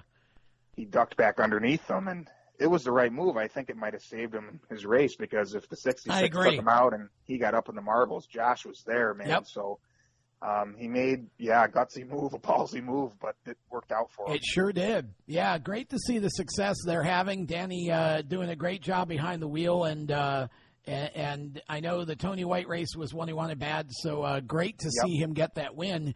But I feel like the next story I want to get to is Josh Sikolik. This kid he's doing everything but winning, and I feel like he gets a little closer every week. And it's interesting because I had somehow missed the part about him having a new car until I was watching the race with my brother Saturday night, getting ready for his wedding the next day. And Josh ended up, and he said, well, that's a new car. And I said, okay, what's the background? Do you know what the background is on that car? He said it's a new car. I don't believe it is. It's a new body on the same car he had already. But, okay. I think there was some confusion on it because Roy and Joe had announced that it was a new car, and then John Sikolik, Josh's dad, texted them and said, no, it's the same car, different body. So, gotcha. Love the new look. That's the case. Love the new look. Really sharp car, and like the fire suit. Josh is doing a great job right now, and you got to believe that his time is coming really quick. Again, it could have been Saturday night were it not for that move that Danny made with the 66 there to ensure that he got by him before something could happen. Yeah, exactly. It was nice to see Josh hunt him down and make it exciting, Yeah. 6 second-place finishes, 11 top fives now. That's it's about as close as it gets. So he's certainly earned his keep, and I'm sick of him finishing second. I'd really like to see the kid get a win. Well, he's probably sick of finishing second, too. I'd really like to be first. Well, I feel his pain. So yeah, you did. That's right, I'm really hoping they can close the deal here this season and sure get the win. And Danny was even saying that, he was saying how much he likes Josh, and he's going to win one of these soon. And really cool. Both of those guys gave great interviews, class acts, both of them. So I really enjoyed that race. And there's a story about the third place finisher also, of course. So I was going to say the next story is Noah Ratcliffe, who finished in third, and I've got to get Noah on a show here because I want to know more about him and his background and let him talk about his progress. That kid has been incredible. You know, and we'll get to the one who finished behind him in a minute, but who's also been incredible to me as a start to the season. But Noah, man, he looks like he's been doing this for 10 years, and I'm curious to hear what your thoughts are as, you know, somebody who's driven in that class. I mean, it's not like you just sort of, oh, yeah, let's do an SBS car and then show up, start running in the top 5. I mean, Noah's really doing a great job. He is. I'm super, super impressed. And like I said before, I think last week I was telling you that it's him and his brother Nate. They do all the work on the car. And I think that's where credit's due almost more than anything, maybe even more so than the driving, because races are won in the shop, and he has that knowledge to work on the car and then go out, apply what he did in the shop to his driving style. And I think for somebody that's 16 years old to have his knowledge and mindset is just fantastic. And it's one thing to go out and go fast and run with the pack, but to lose a few spots on a restart and drive under guys, Brad Haynes, Robbie Bruce, make those passes and fight your way back up to a podium position. He's fun to watch. I mean, the kid's just doing a phenomenal job. Yeah, he is. And again, looking forward, hopefully he'll agree to an interview. We'd like to have him on a future show. And I mean, what do you say about Robbie Bruce? Oh, Robbo, you know, again, we talked a lot about him with Rich, but you know, Robbie, he had some bad luck earlier in the year and some power steering issues and whatever, but boy, they've got that car on rails right now, and to see him all of a sudden come out and take the lead and run for the lead and look like somebody who could win that race, again, I think this is a young man that we're probably going to see in victory lane before the season's out. He did an incredible job. I think he used his stuff up maybe a little too early, but oh my gosh, was he fun to watch for a while. He's reminding me very much of his brother. He's a real man. They both are, both those Bruce boys. It's incredible. I knew when he got in that car he'd do a good job. There was no doubt in my mind. And I'll tell you what, Griffin Miller was wheeling the heck out of his car, too. Fifth place, yep. Just slid her sideways one lap there and left the hole for Robbie. And he took advantage. Danny took advantage. But, man, those few laps between Griffin, Robbie, and Danny were really fun to watch when they were battling out. And unfortunately, Griffin ended up getting together with a lap car, and he had to go all the way to the tail end and then back up to 5th, which was also good. But I'm really happy for Robbie because, like you said, he had some struggles, and he's proven that he belongs. He's not just running top 5. Same thing. He's up there mixing it up, and it's fun to see. For sure. And then, I mean, just look through the rest of the field. Brad Haynes, 6th place. Dennis Rupert, nice run for 7th. Derek Hilton in the 66, 8th. Good run for him. A.J. Larkin, I think probably his best finish yet, 9th. Yep. Josh Wallace, top 10. Good for Josh. Russ Bartlett, Mark Denny. And then you get back to some guys that were involved in that first lap pileup that was really a shame because, oh gosh, I mean, what some of these guys might have done in that race, you know, Brian Haynes, or Greg O'Connor, Brian Haynes, Joey DeStevens, Andrew Shartner was the fast time trialer and finished second in the heat to Sikolik, and Cameron Rowe, who just really got blasted, and a lot of damage and some minor injuries, but he's good now. And you know, they say he'll be back ready to go on Saturday. So look forward to that. That's great. Yeah, I'm glad they got that fixed. Beautiful race car. And that was a bad one. Greg and Andrew just got together and went up into the wall and into the foam pretty hard, and those guys, they piled in something fierce. A lot of heavy contact. So it was a shame. I think what is that, 6 or 7 cars we lost, and Danny thought he'd be starting in Scriba in 12th, and then he ends up in 5th, and next thing you know, the 23's back in victory lane. But hopefully we don't see that in the Twin 20s this week. And both races are a bit more clean, and we can watch all those guys also battle it out with everybody else we just talked about, because this class is, again, I enjoy watching the SBS and the 350s just as much, if not more, than the Supers. Of course. It's just been a blast this year. Yeah. I really enjoyed it. Yeah, this class has really been, and not to detract from the 350s at all, because I love those, and I'm really excited about their future. But just in terms of the racing and the excitement, this SBS class to me is just incredible. I mean, the rookies are really factors in the podium and running for top threes. I mean, it's incredible to watch. And again, car counts have been pretty good. And, even what you lack in actual cars, you make up for in competition and quality. And so hopefully all these guys, Greg, Brian, Joey, Andrew, and Cameron, will all be back this weekend. I haven't had a chance to reach out to them. But I know Andrew and Brian Sobis are splitting time in the 18, but hopefully that car would be back with one or the other behind the wheel. And the rest would be back as well. Because again, this has been a blast to watch this class, and that was kind of a shame, because I think that race would have been a real barn burner had some of those drivers not gone out. And I really don't know what happened there. You watch the replay and you can't really tell. It just seems like, it seems like maybe a racing deal. The two of them just got together. Those are two guys that don't very often make mistakes, and they don't crash. Nope. And so, it's just one of those things where, eventually your number's up, and I guess that night it was their number that was up. So good run for all those guys in the Tony White Memorial. Big win for Danny and the Flack team. And, of course, then we get to the Supers, and I'll be honest with you. I mean, to me, there was one star in this race, and I take nothing away from Mikey Barnes for getting the win.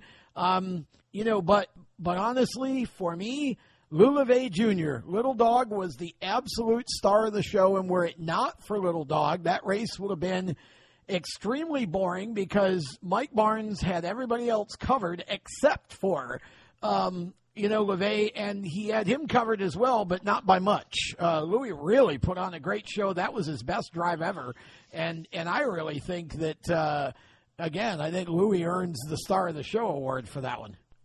Oh, I would absolutely agree with you. And I'll tell you what, if I think he won the race to turn one, he would have won the race. Yeah, he may have. Himself, he was just as good as Barnes. I think, man, it was just not the greatest race, to be honest. And they just they got not spread out, but so even and right behind each other in dirty air, and nobody could really do anything. And the only one that passed a lot of cars was Schulich. Bellinger passed a few cars early on, but it wasn't an exciting race.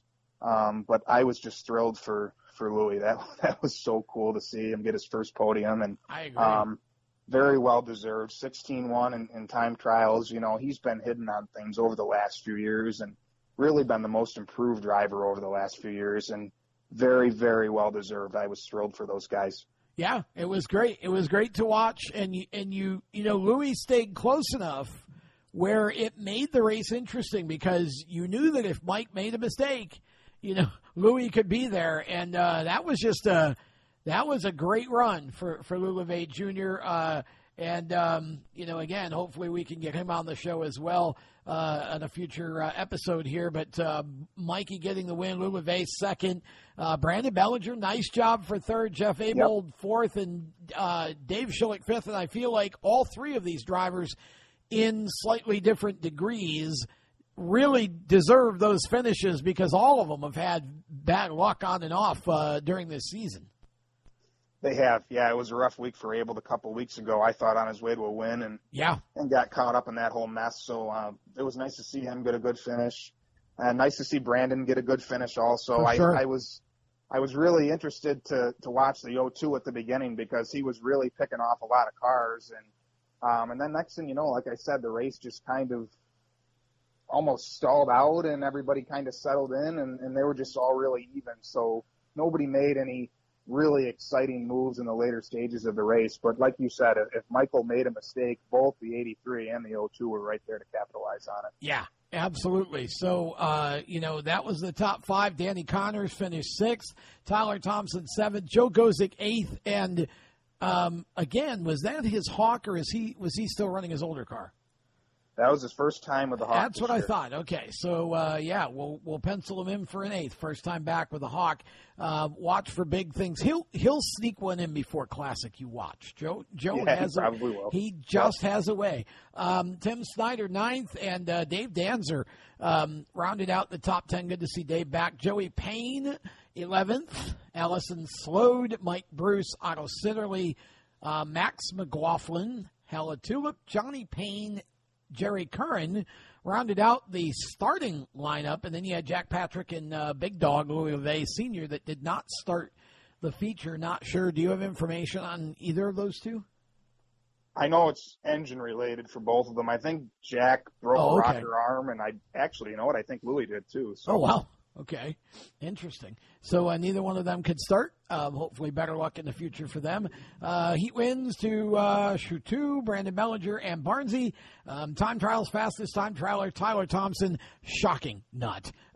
Bellinger second, Sitterly, Schillick, and Abold rounding out the top 5. Hard Charger Award to Shutu, and Little Dog got the Lighthouse Lanes Up-and-Comer Award to round out the night.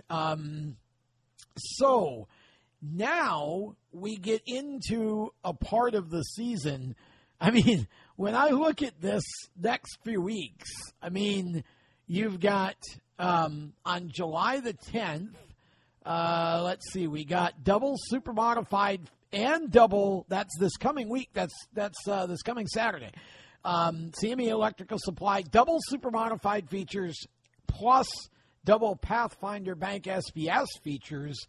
And then, so you've got the Summer Championship 50 for the Supers and the remaining 35 that was rained out on the 19th of June.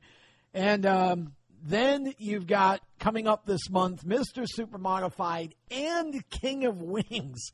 That's as big a month of Supermodified racing at the Oswego Speedway as I think we've ever had in its 70-year history.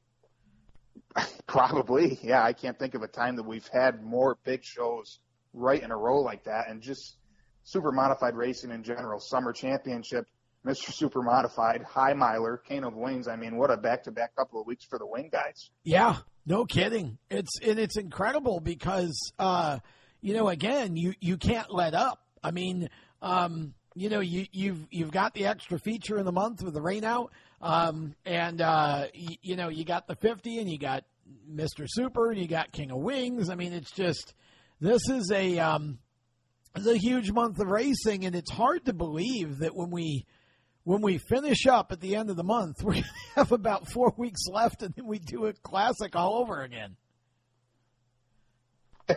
That's the craziest part about all of it is 2 classics. I don't think I'll ever get over that. It's been fantastic this year to go to the track every weekend with the mindset that every event is a big event. It's a special event. There are no more weekly shows. It's incredible. Yeah. Just an amazing season so far, and we've torn up a lot of equipment. So hopefully there are some drivers. Obviously, I know Billy finally fired up the 59. Hopefully he'll get out for this weekend. And then we got Keith Champagne coming back. They've done a lot of work to the 55 after his first time, which was week 2, I think, when he got in that first big crash there. Right. And so he'll be back. And, hopefully we get some of the other guys back as well. I still think we could have a night where we'd have 24, 25 cars. And again, not the quibble over the difference between 20 and 25, but it's just nice to see everybody who can race be able to and not have so much torn up equipment. I'd love to see, I don't know what the plans are for the Lock team at this point, but I'd love to see Ryan be able to get back and run a couple of races before Classic. That car's almost fixed. Good. So I think they'll be back. But, yeah, like you said, I think there's potential for 30 cars on the right night. It always seems to be this way. You have stuff happen, whether it's crashes, mechanical problems, border closures.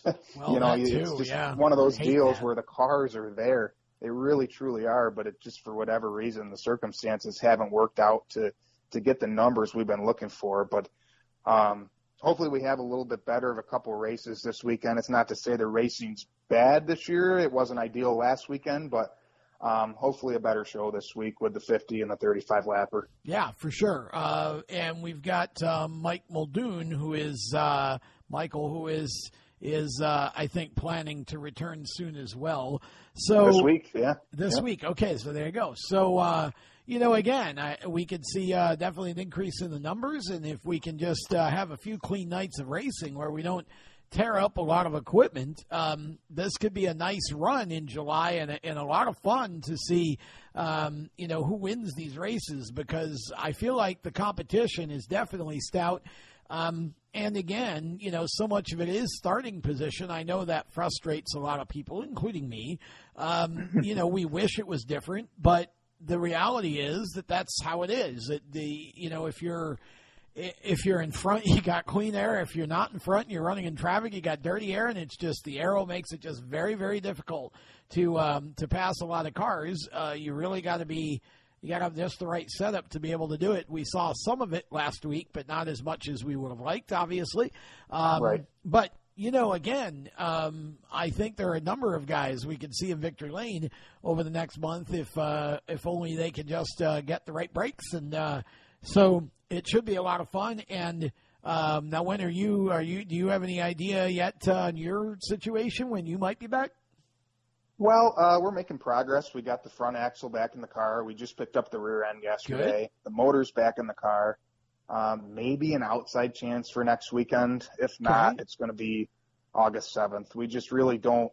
We want to run the King of Lanes, but we don't feel like it's the right thing to do after all we've been through, to come back and strap a wing on and have that be the first thing we do after destroying the car, Yeah, I think that's it's probably a good idea at this point, to just take your time. You really want to obviously have the opportunity to have some good track time and get a few races in, couple anyway, before the Classic again, and get the car back the way it needs to be. So do we know about Doug Didero at this point? What are you hearing about Doug? I know he doesn't run a lot anyway, but you'd think if the car was ready, you'd think you'd see him a little bit this month with the bigger shows. Yeah, he's not coming this month, unfortunately. The car's just not going to be done. Oh, wow. So he won't be here for Mr. Super, but the good news is I think he's running all of the races in August, or 2 out of the 3, okay, and then the Classic. Good. That's kind of hearsay, but I talked to him a lot, and I know he's not done. That wasn't it for him. So he'll be back, and they're fixing the car, and certainly a couple races in August, and then the Classic. Super. That's awesome. And what about the 41 car? Do we see more of Russ Wood?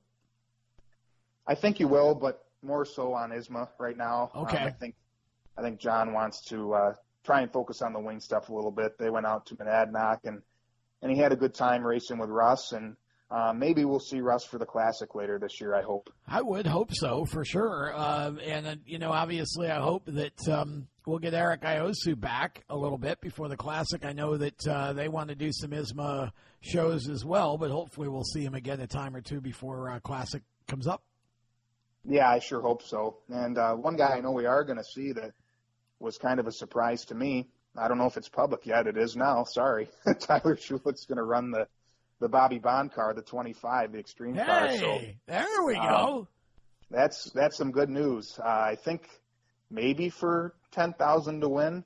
Actually, Matt Madison, he posted a picture of it on his Snapchat, and I said, "Who's that in the car?" And he said, "Tyler Schulich." I said, "Oh, when's he going to race?" And he said, "Hopefully the next few weeks." They were looking at $10,000 to win. So all right, that's great news. And I think Bobby Bond will be out later in the year too. So there's a couple more cars for us. There we go. So we'll give Matt Madison the credit for that exclusive. But we did break the news, and you won't have heard this yet unless you heard it somewhere through the grapevine. But yet another car in Rich Wirth's possession for Mikey Bruce to drive, and it's a dirt modified for Super Dirt Week.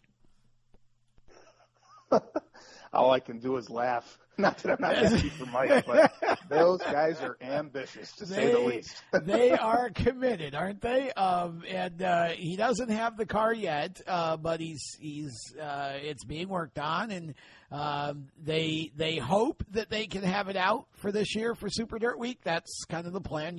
You'll hear it when you go back and listen to this and hear the interview I did with him. But he broke that news, and I couldn't believe it. I was stunned. It was like, wow, okay, Mikey's a good dirt racer, and and again, his driving style fits perfectly. So it's just like I said, those guys are a bunch of fun guys, and Rich just really wants to do as much as he can while he can, and that was a neat opportunity. He got a good deal on the car, so he bought it, and he and Mike will eventually be doing some dirt racing.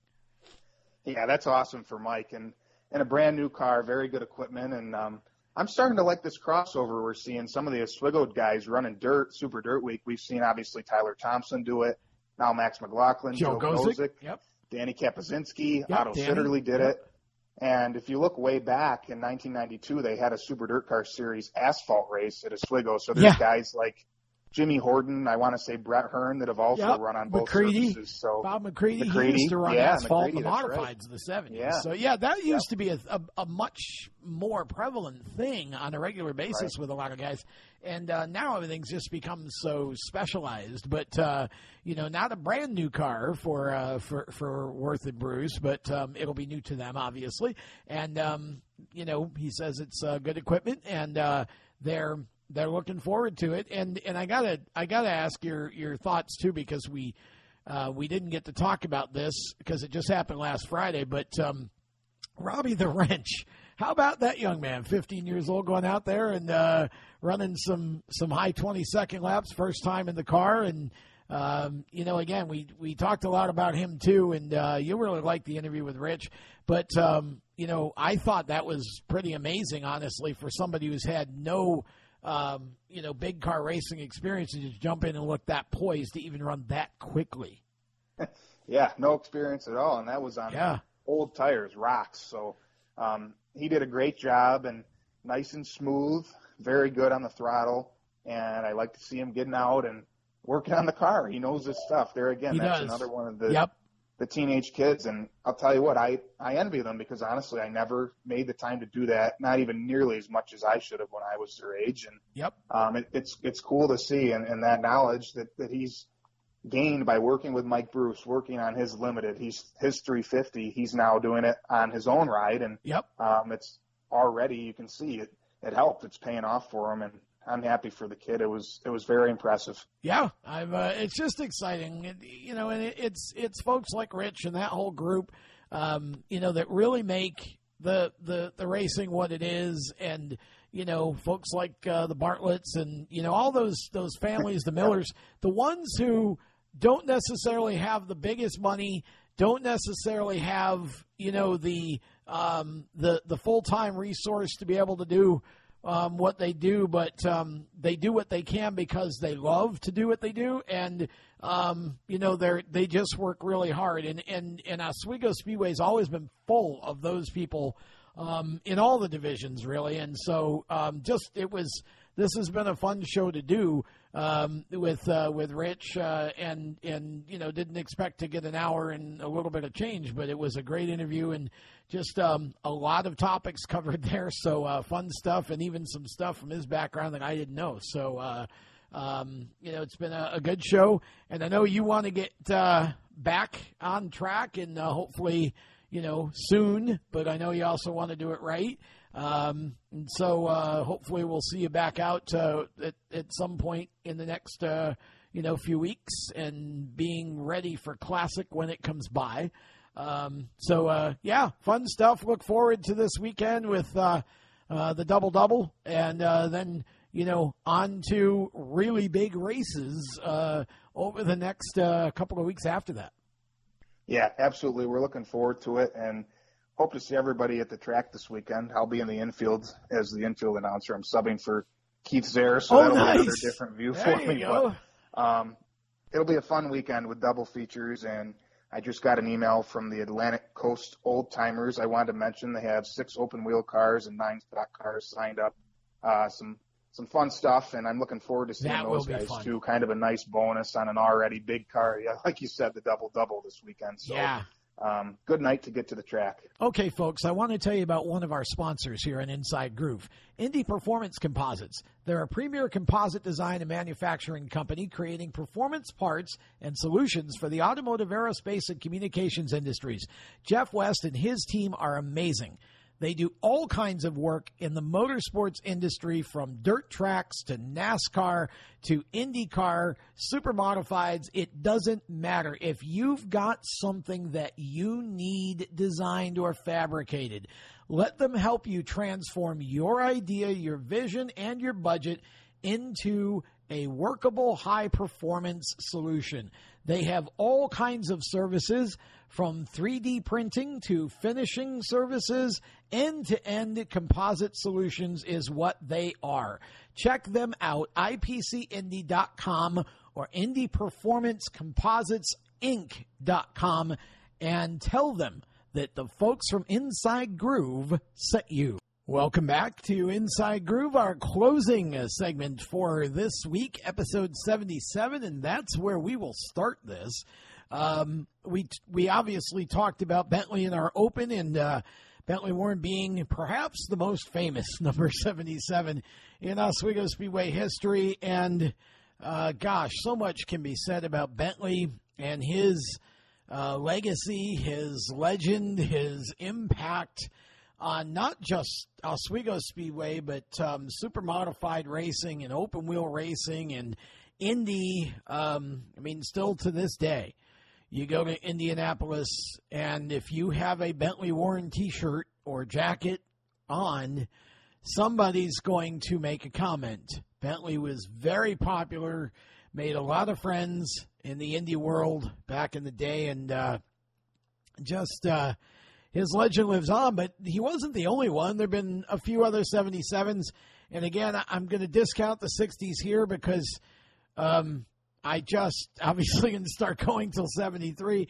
And so there may have been 77s back then, and someone slightly more experienced and chronologically ahead of me can help us with that perhaps. But Bentley was the first one I remember, other than, I want to say, and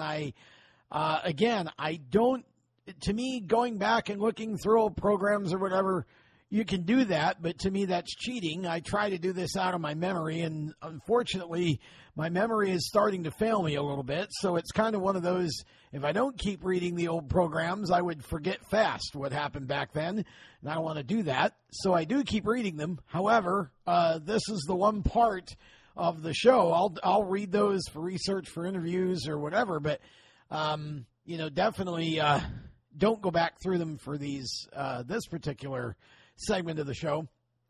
But I think I remember that, and it might have been 73 or 74, 75 maybe, somewhere back in that range, I believe I remember, and only because it was rare for me, I think it might have happened more in the 60s, but it was rare for me from 73 forward to see a sprint car race at Oswego. In fact, I remember only a couple. I remember Don Townsend is the guy that I think it's Don or Dave, but I think it was Don.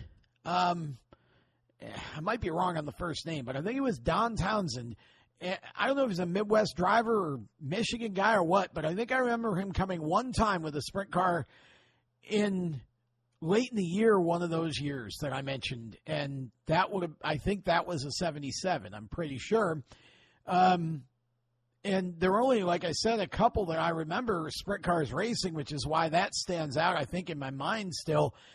Tom Rose in the 99 sprint car raced a little bit in, I don't know if it was 73, I guess it was 74. And then Townsend and Bob Seelman, I know, ran a sprint car. I don't know if he ever raced it, like, from 73 forward. In my memory, I cannot recall him bringing it to Oswego after that. I remember him in a few different supers, but I don't remember him racing the sprint car from 73 on, but he might have. And those are the only ones that I remember racing at Oswego, which is why I think the Townsend guy sticks out. So I think that's right, but somebody will correct me if it's not.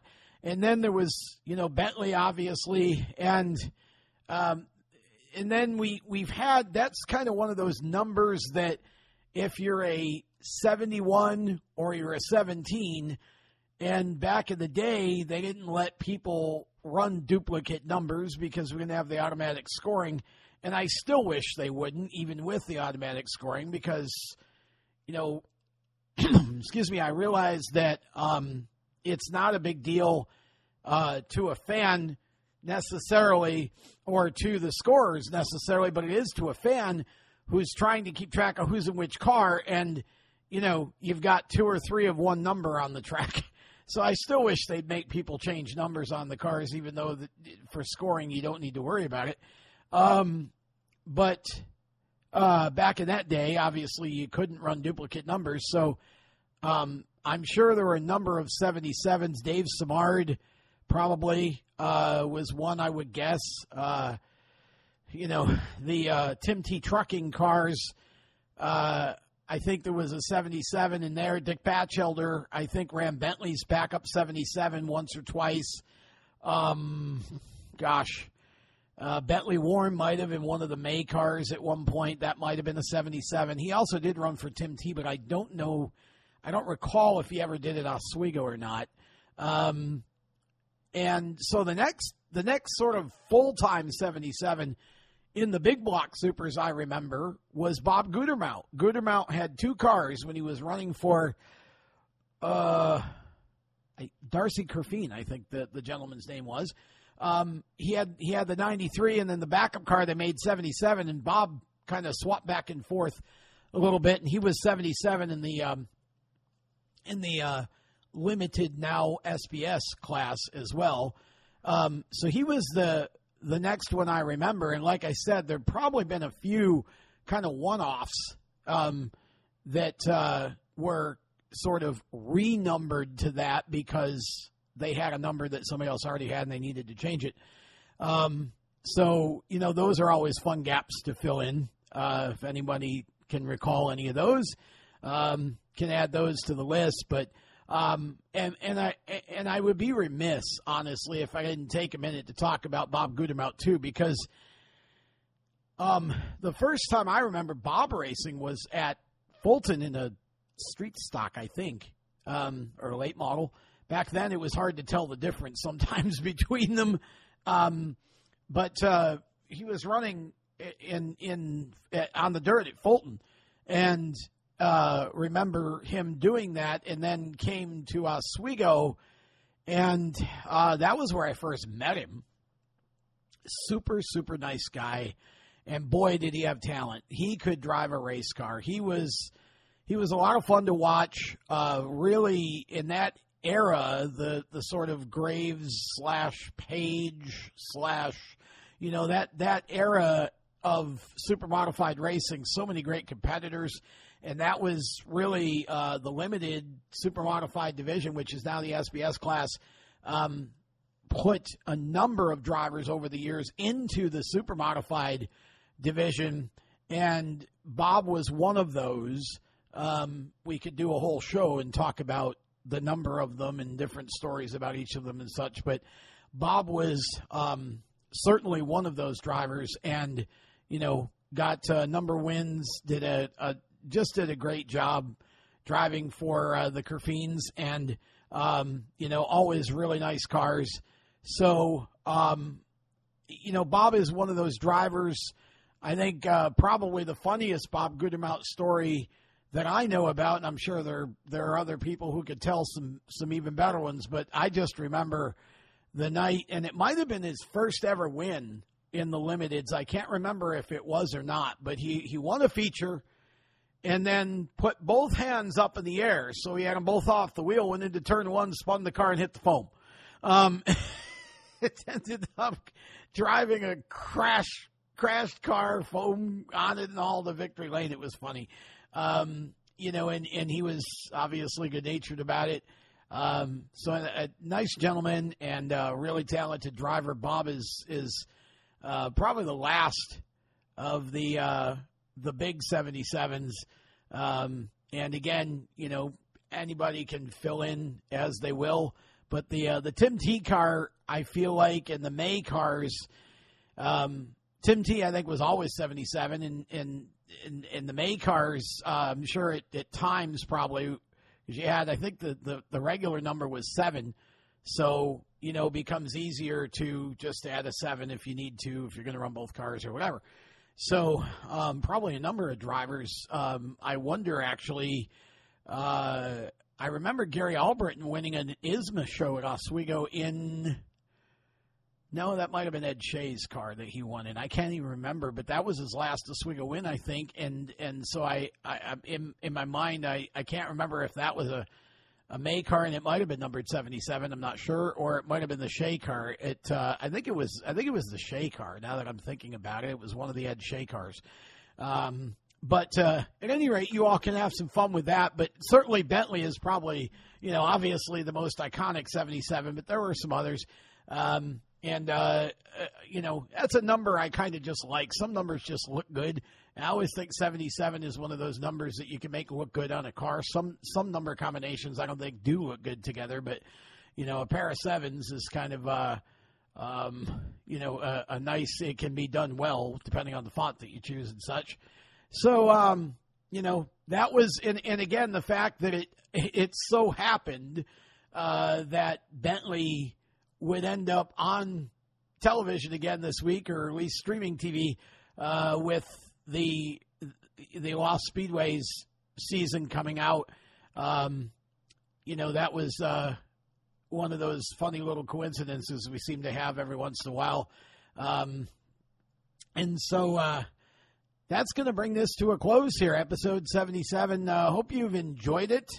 And hope that you enjoyed the time with Rich Wirth. That was a really fun interview. Super nice guy, and has just put his heart and soul and, so many of his dollars into this sport that we all love, and continues to do that and expand. It was fun getting the little breaking news about the dirt car. Can't wait to see Mike in that. That should be a lot of fun. And looking forward to seeing what the month of July brings at the Oswego Speedway. And also, of course, we got ISMA and MSS both, fully up and running now. So their seasons will continue as well. And to do the best we can, if you've got Supermodified news, there's an easy way to get it on the show. It's just simply go to the Inside Groove Facebook page and just DM me. Just send me a private message through that page. And we'll make sure that we get it out on the show, we want to do as best we can. And by the way, I also need to apologize to Steve Quantz, because my brain totally went south on me and took a walk, when I did last week's show, and I couldn't remember the name of his, brand that he's starting to build. Race Day Productions is what it is. Steve, I'm sorry. That wasn't meant to be a slight in any way, and I don't think Steve would have taken it that way. I just could not remember the name, and I couldn't look it up fast enough. When I'm doing this show, it's hard for me to look at a different screen, because the way that I have the computer set up, and I have to watch the audio and such as I'm recording it. So I couldn't get my phone to go to Facebook fast enough. I wanted to kind of transition out of that little part of the show I was in. So again, I'm sorry, Steve, I didn't mean to do that. Race Day Productions is the name, and I am so thankful those guys are doing that. I hope they keep it up. I hope you all go follow them. We need more super modified content, not less. So I am tickled to death that somebody's trying to put some effort into getting more content out there. And anybody from ISMA or MSS, I'm more than willing. You got to get me stuff to talk about here. I can go to your Facebook page and see what's there, but we'd love to be getting interviews and things like that, but somebody's got to do them. So, look forward to hopefully at some point somebody starts to do that and take advantage of the opportunity here that this show offers. But we'll do the best we can. Should be a great month of July. Looking forward to all of it. Thank you all for listening to this show. Thanks to our sponsor, Sean Cathcart with Skip's Fish Fry and LaGraff's Pub. Thanks to Jeff West, Indy Performance Composites, IPCindy.com. And, of course, J&S Paving and Rich Wirth. Thank you to each and every one of them for their support of the Inside Groove Show. Have a fantastic racing weekend. Be safe, everyone. And we'll be back next week with episode 78. That should be fun, just to talk about that number. Those of you who go back to the 60s or early 70s, you'll know exactly why. We'll talk about all of that next week. Have a great weekend, everybody. I'm Tom Baker. Thanks for listening, and so long. You've been listening to Inside Groove, powered by IPC Indy, creating performance parts and solutions for the automotive, aerospace, and communications industries. Find them on the web at www.ipcindy.com. Inside Groove is a Race Chaser Media production. For more exciting and passionate motorsport content, follow Race Chaser Media on Facebook, Instagram, Twitter, and YouTube, and visit racechasermedia.com. The opinions expressed by our guests are their own and do not necessarily reflect those of the staff, management, affiliates, or marketing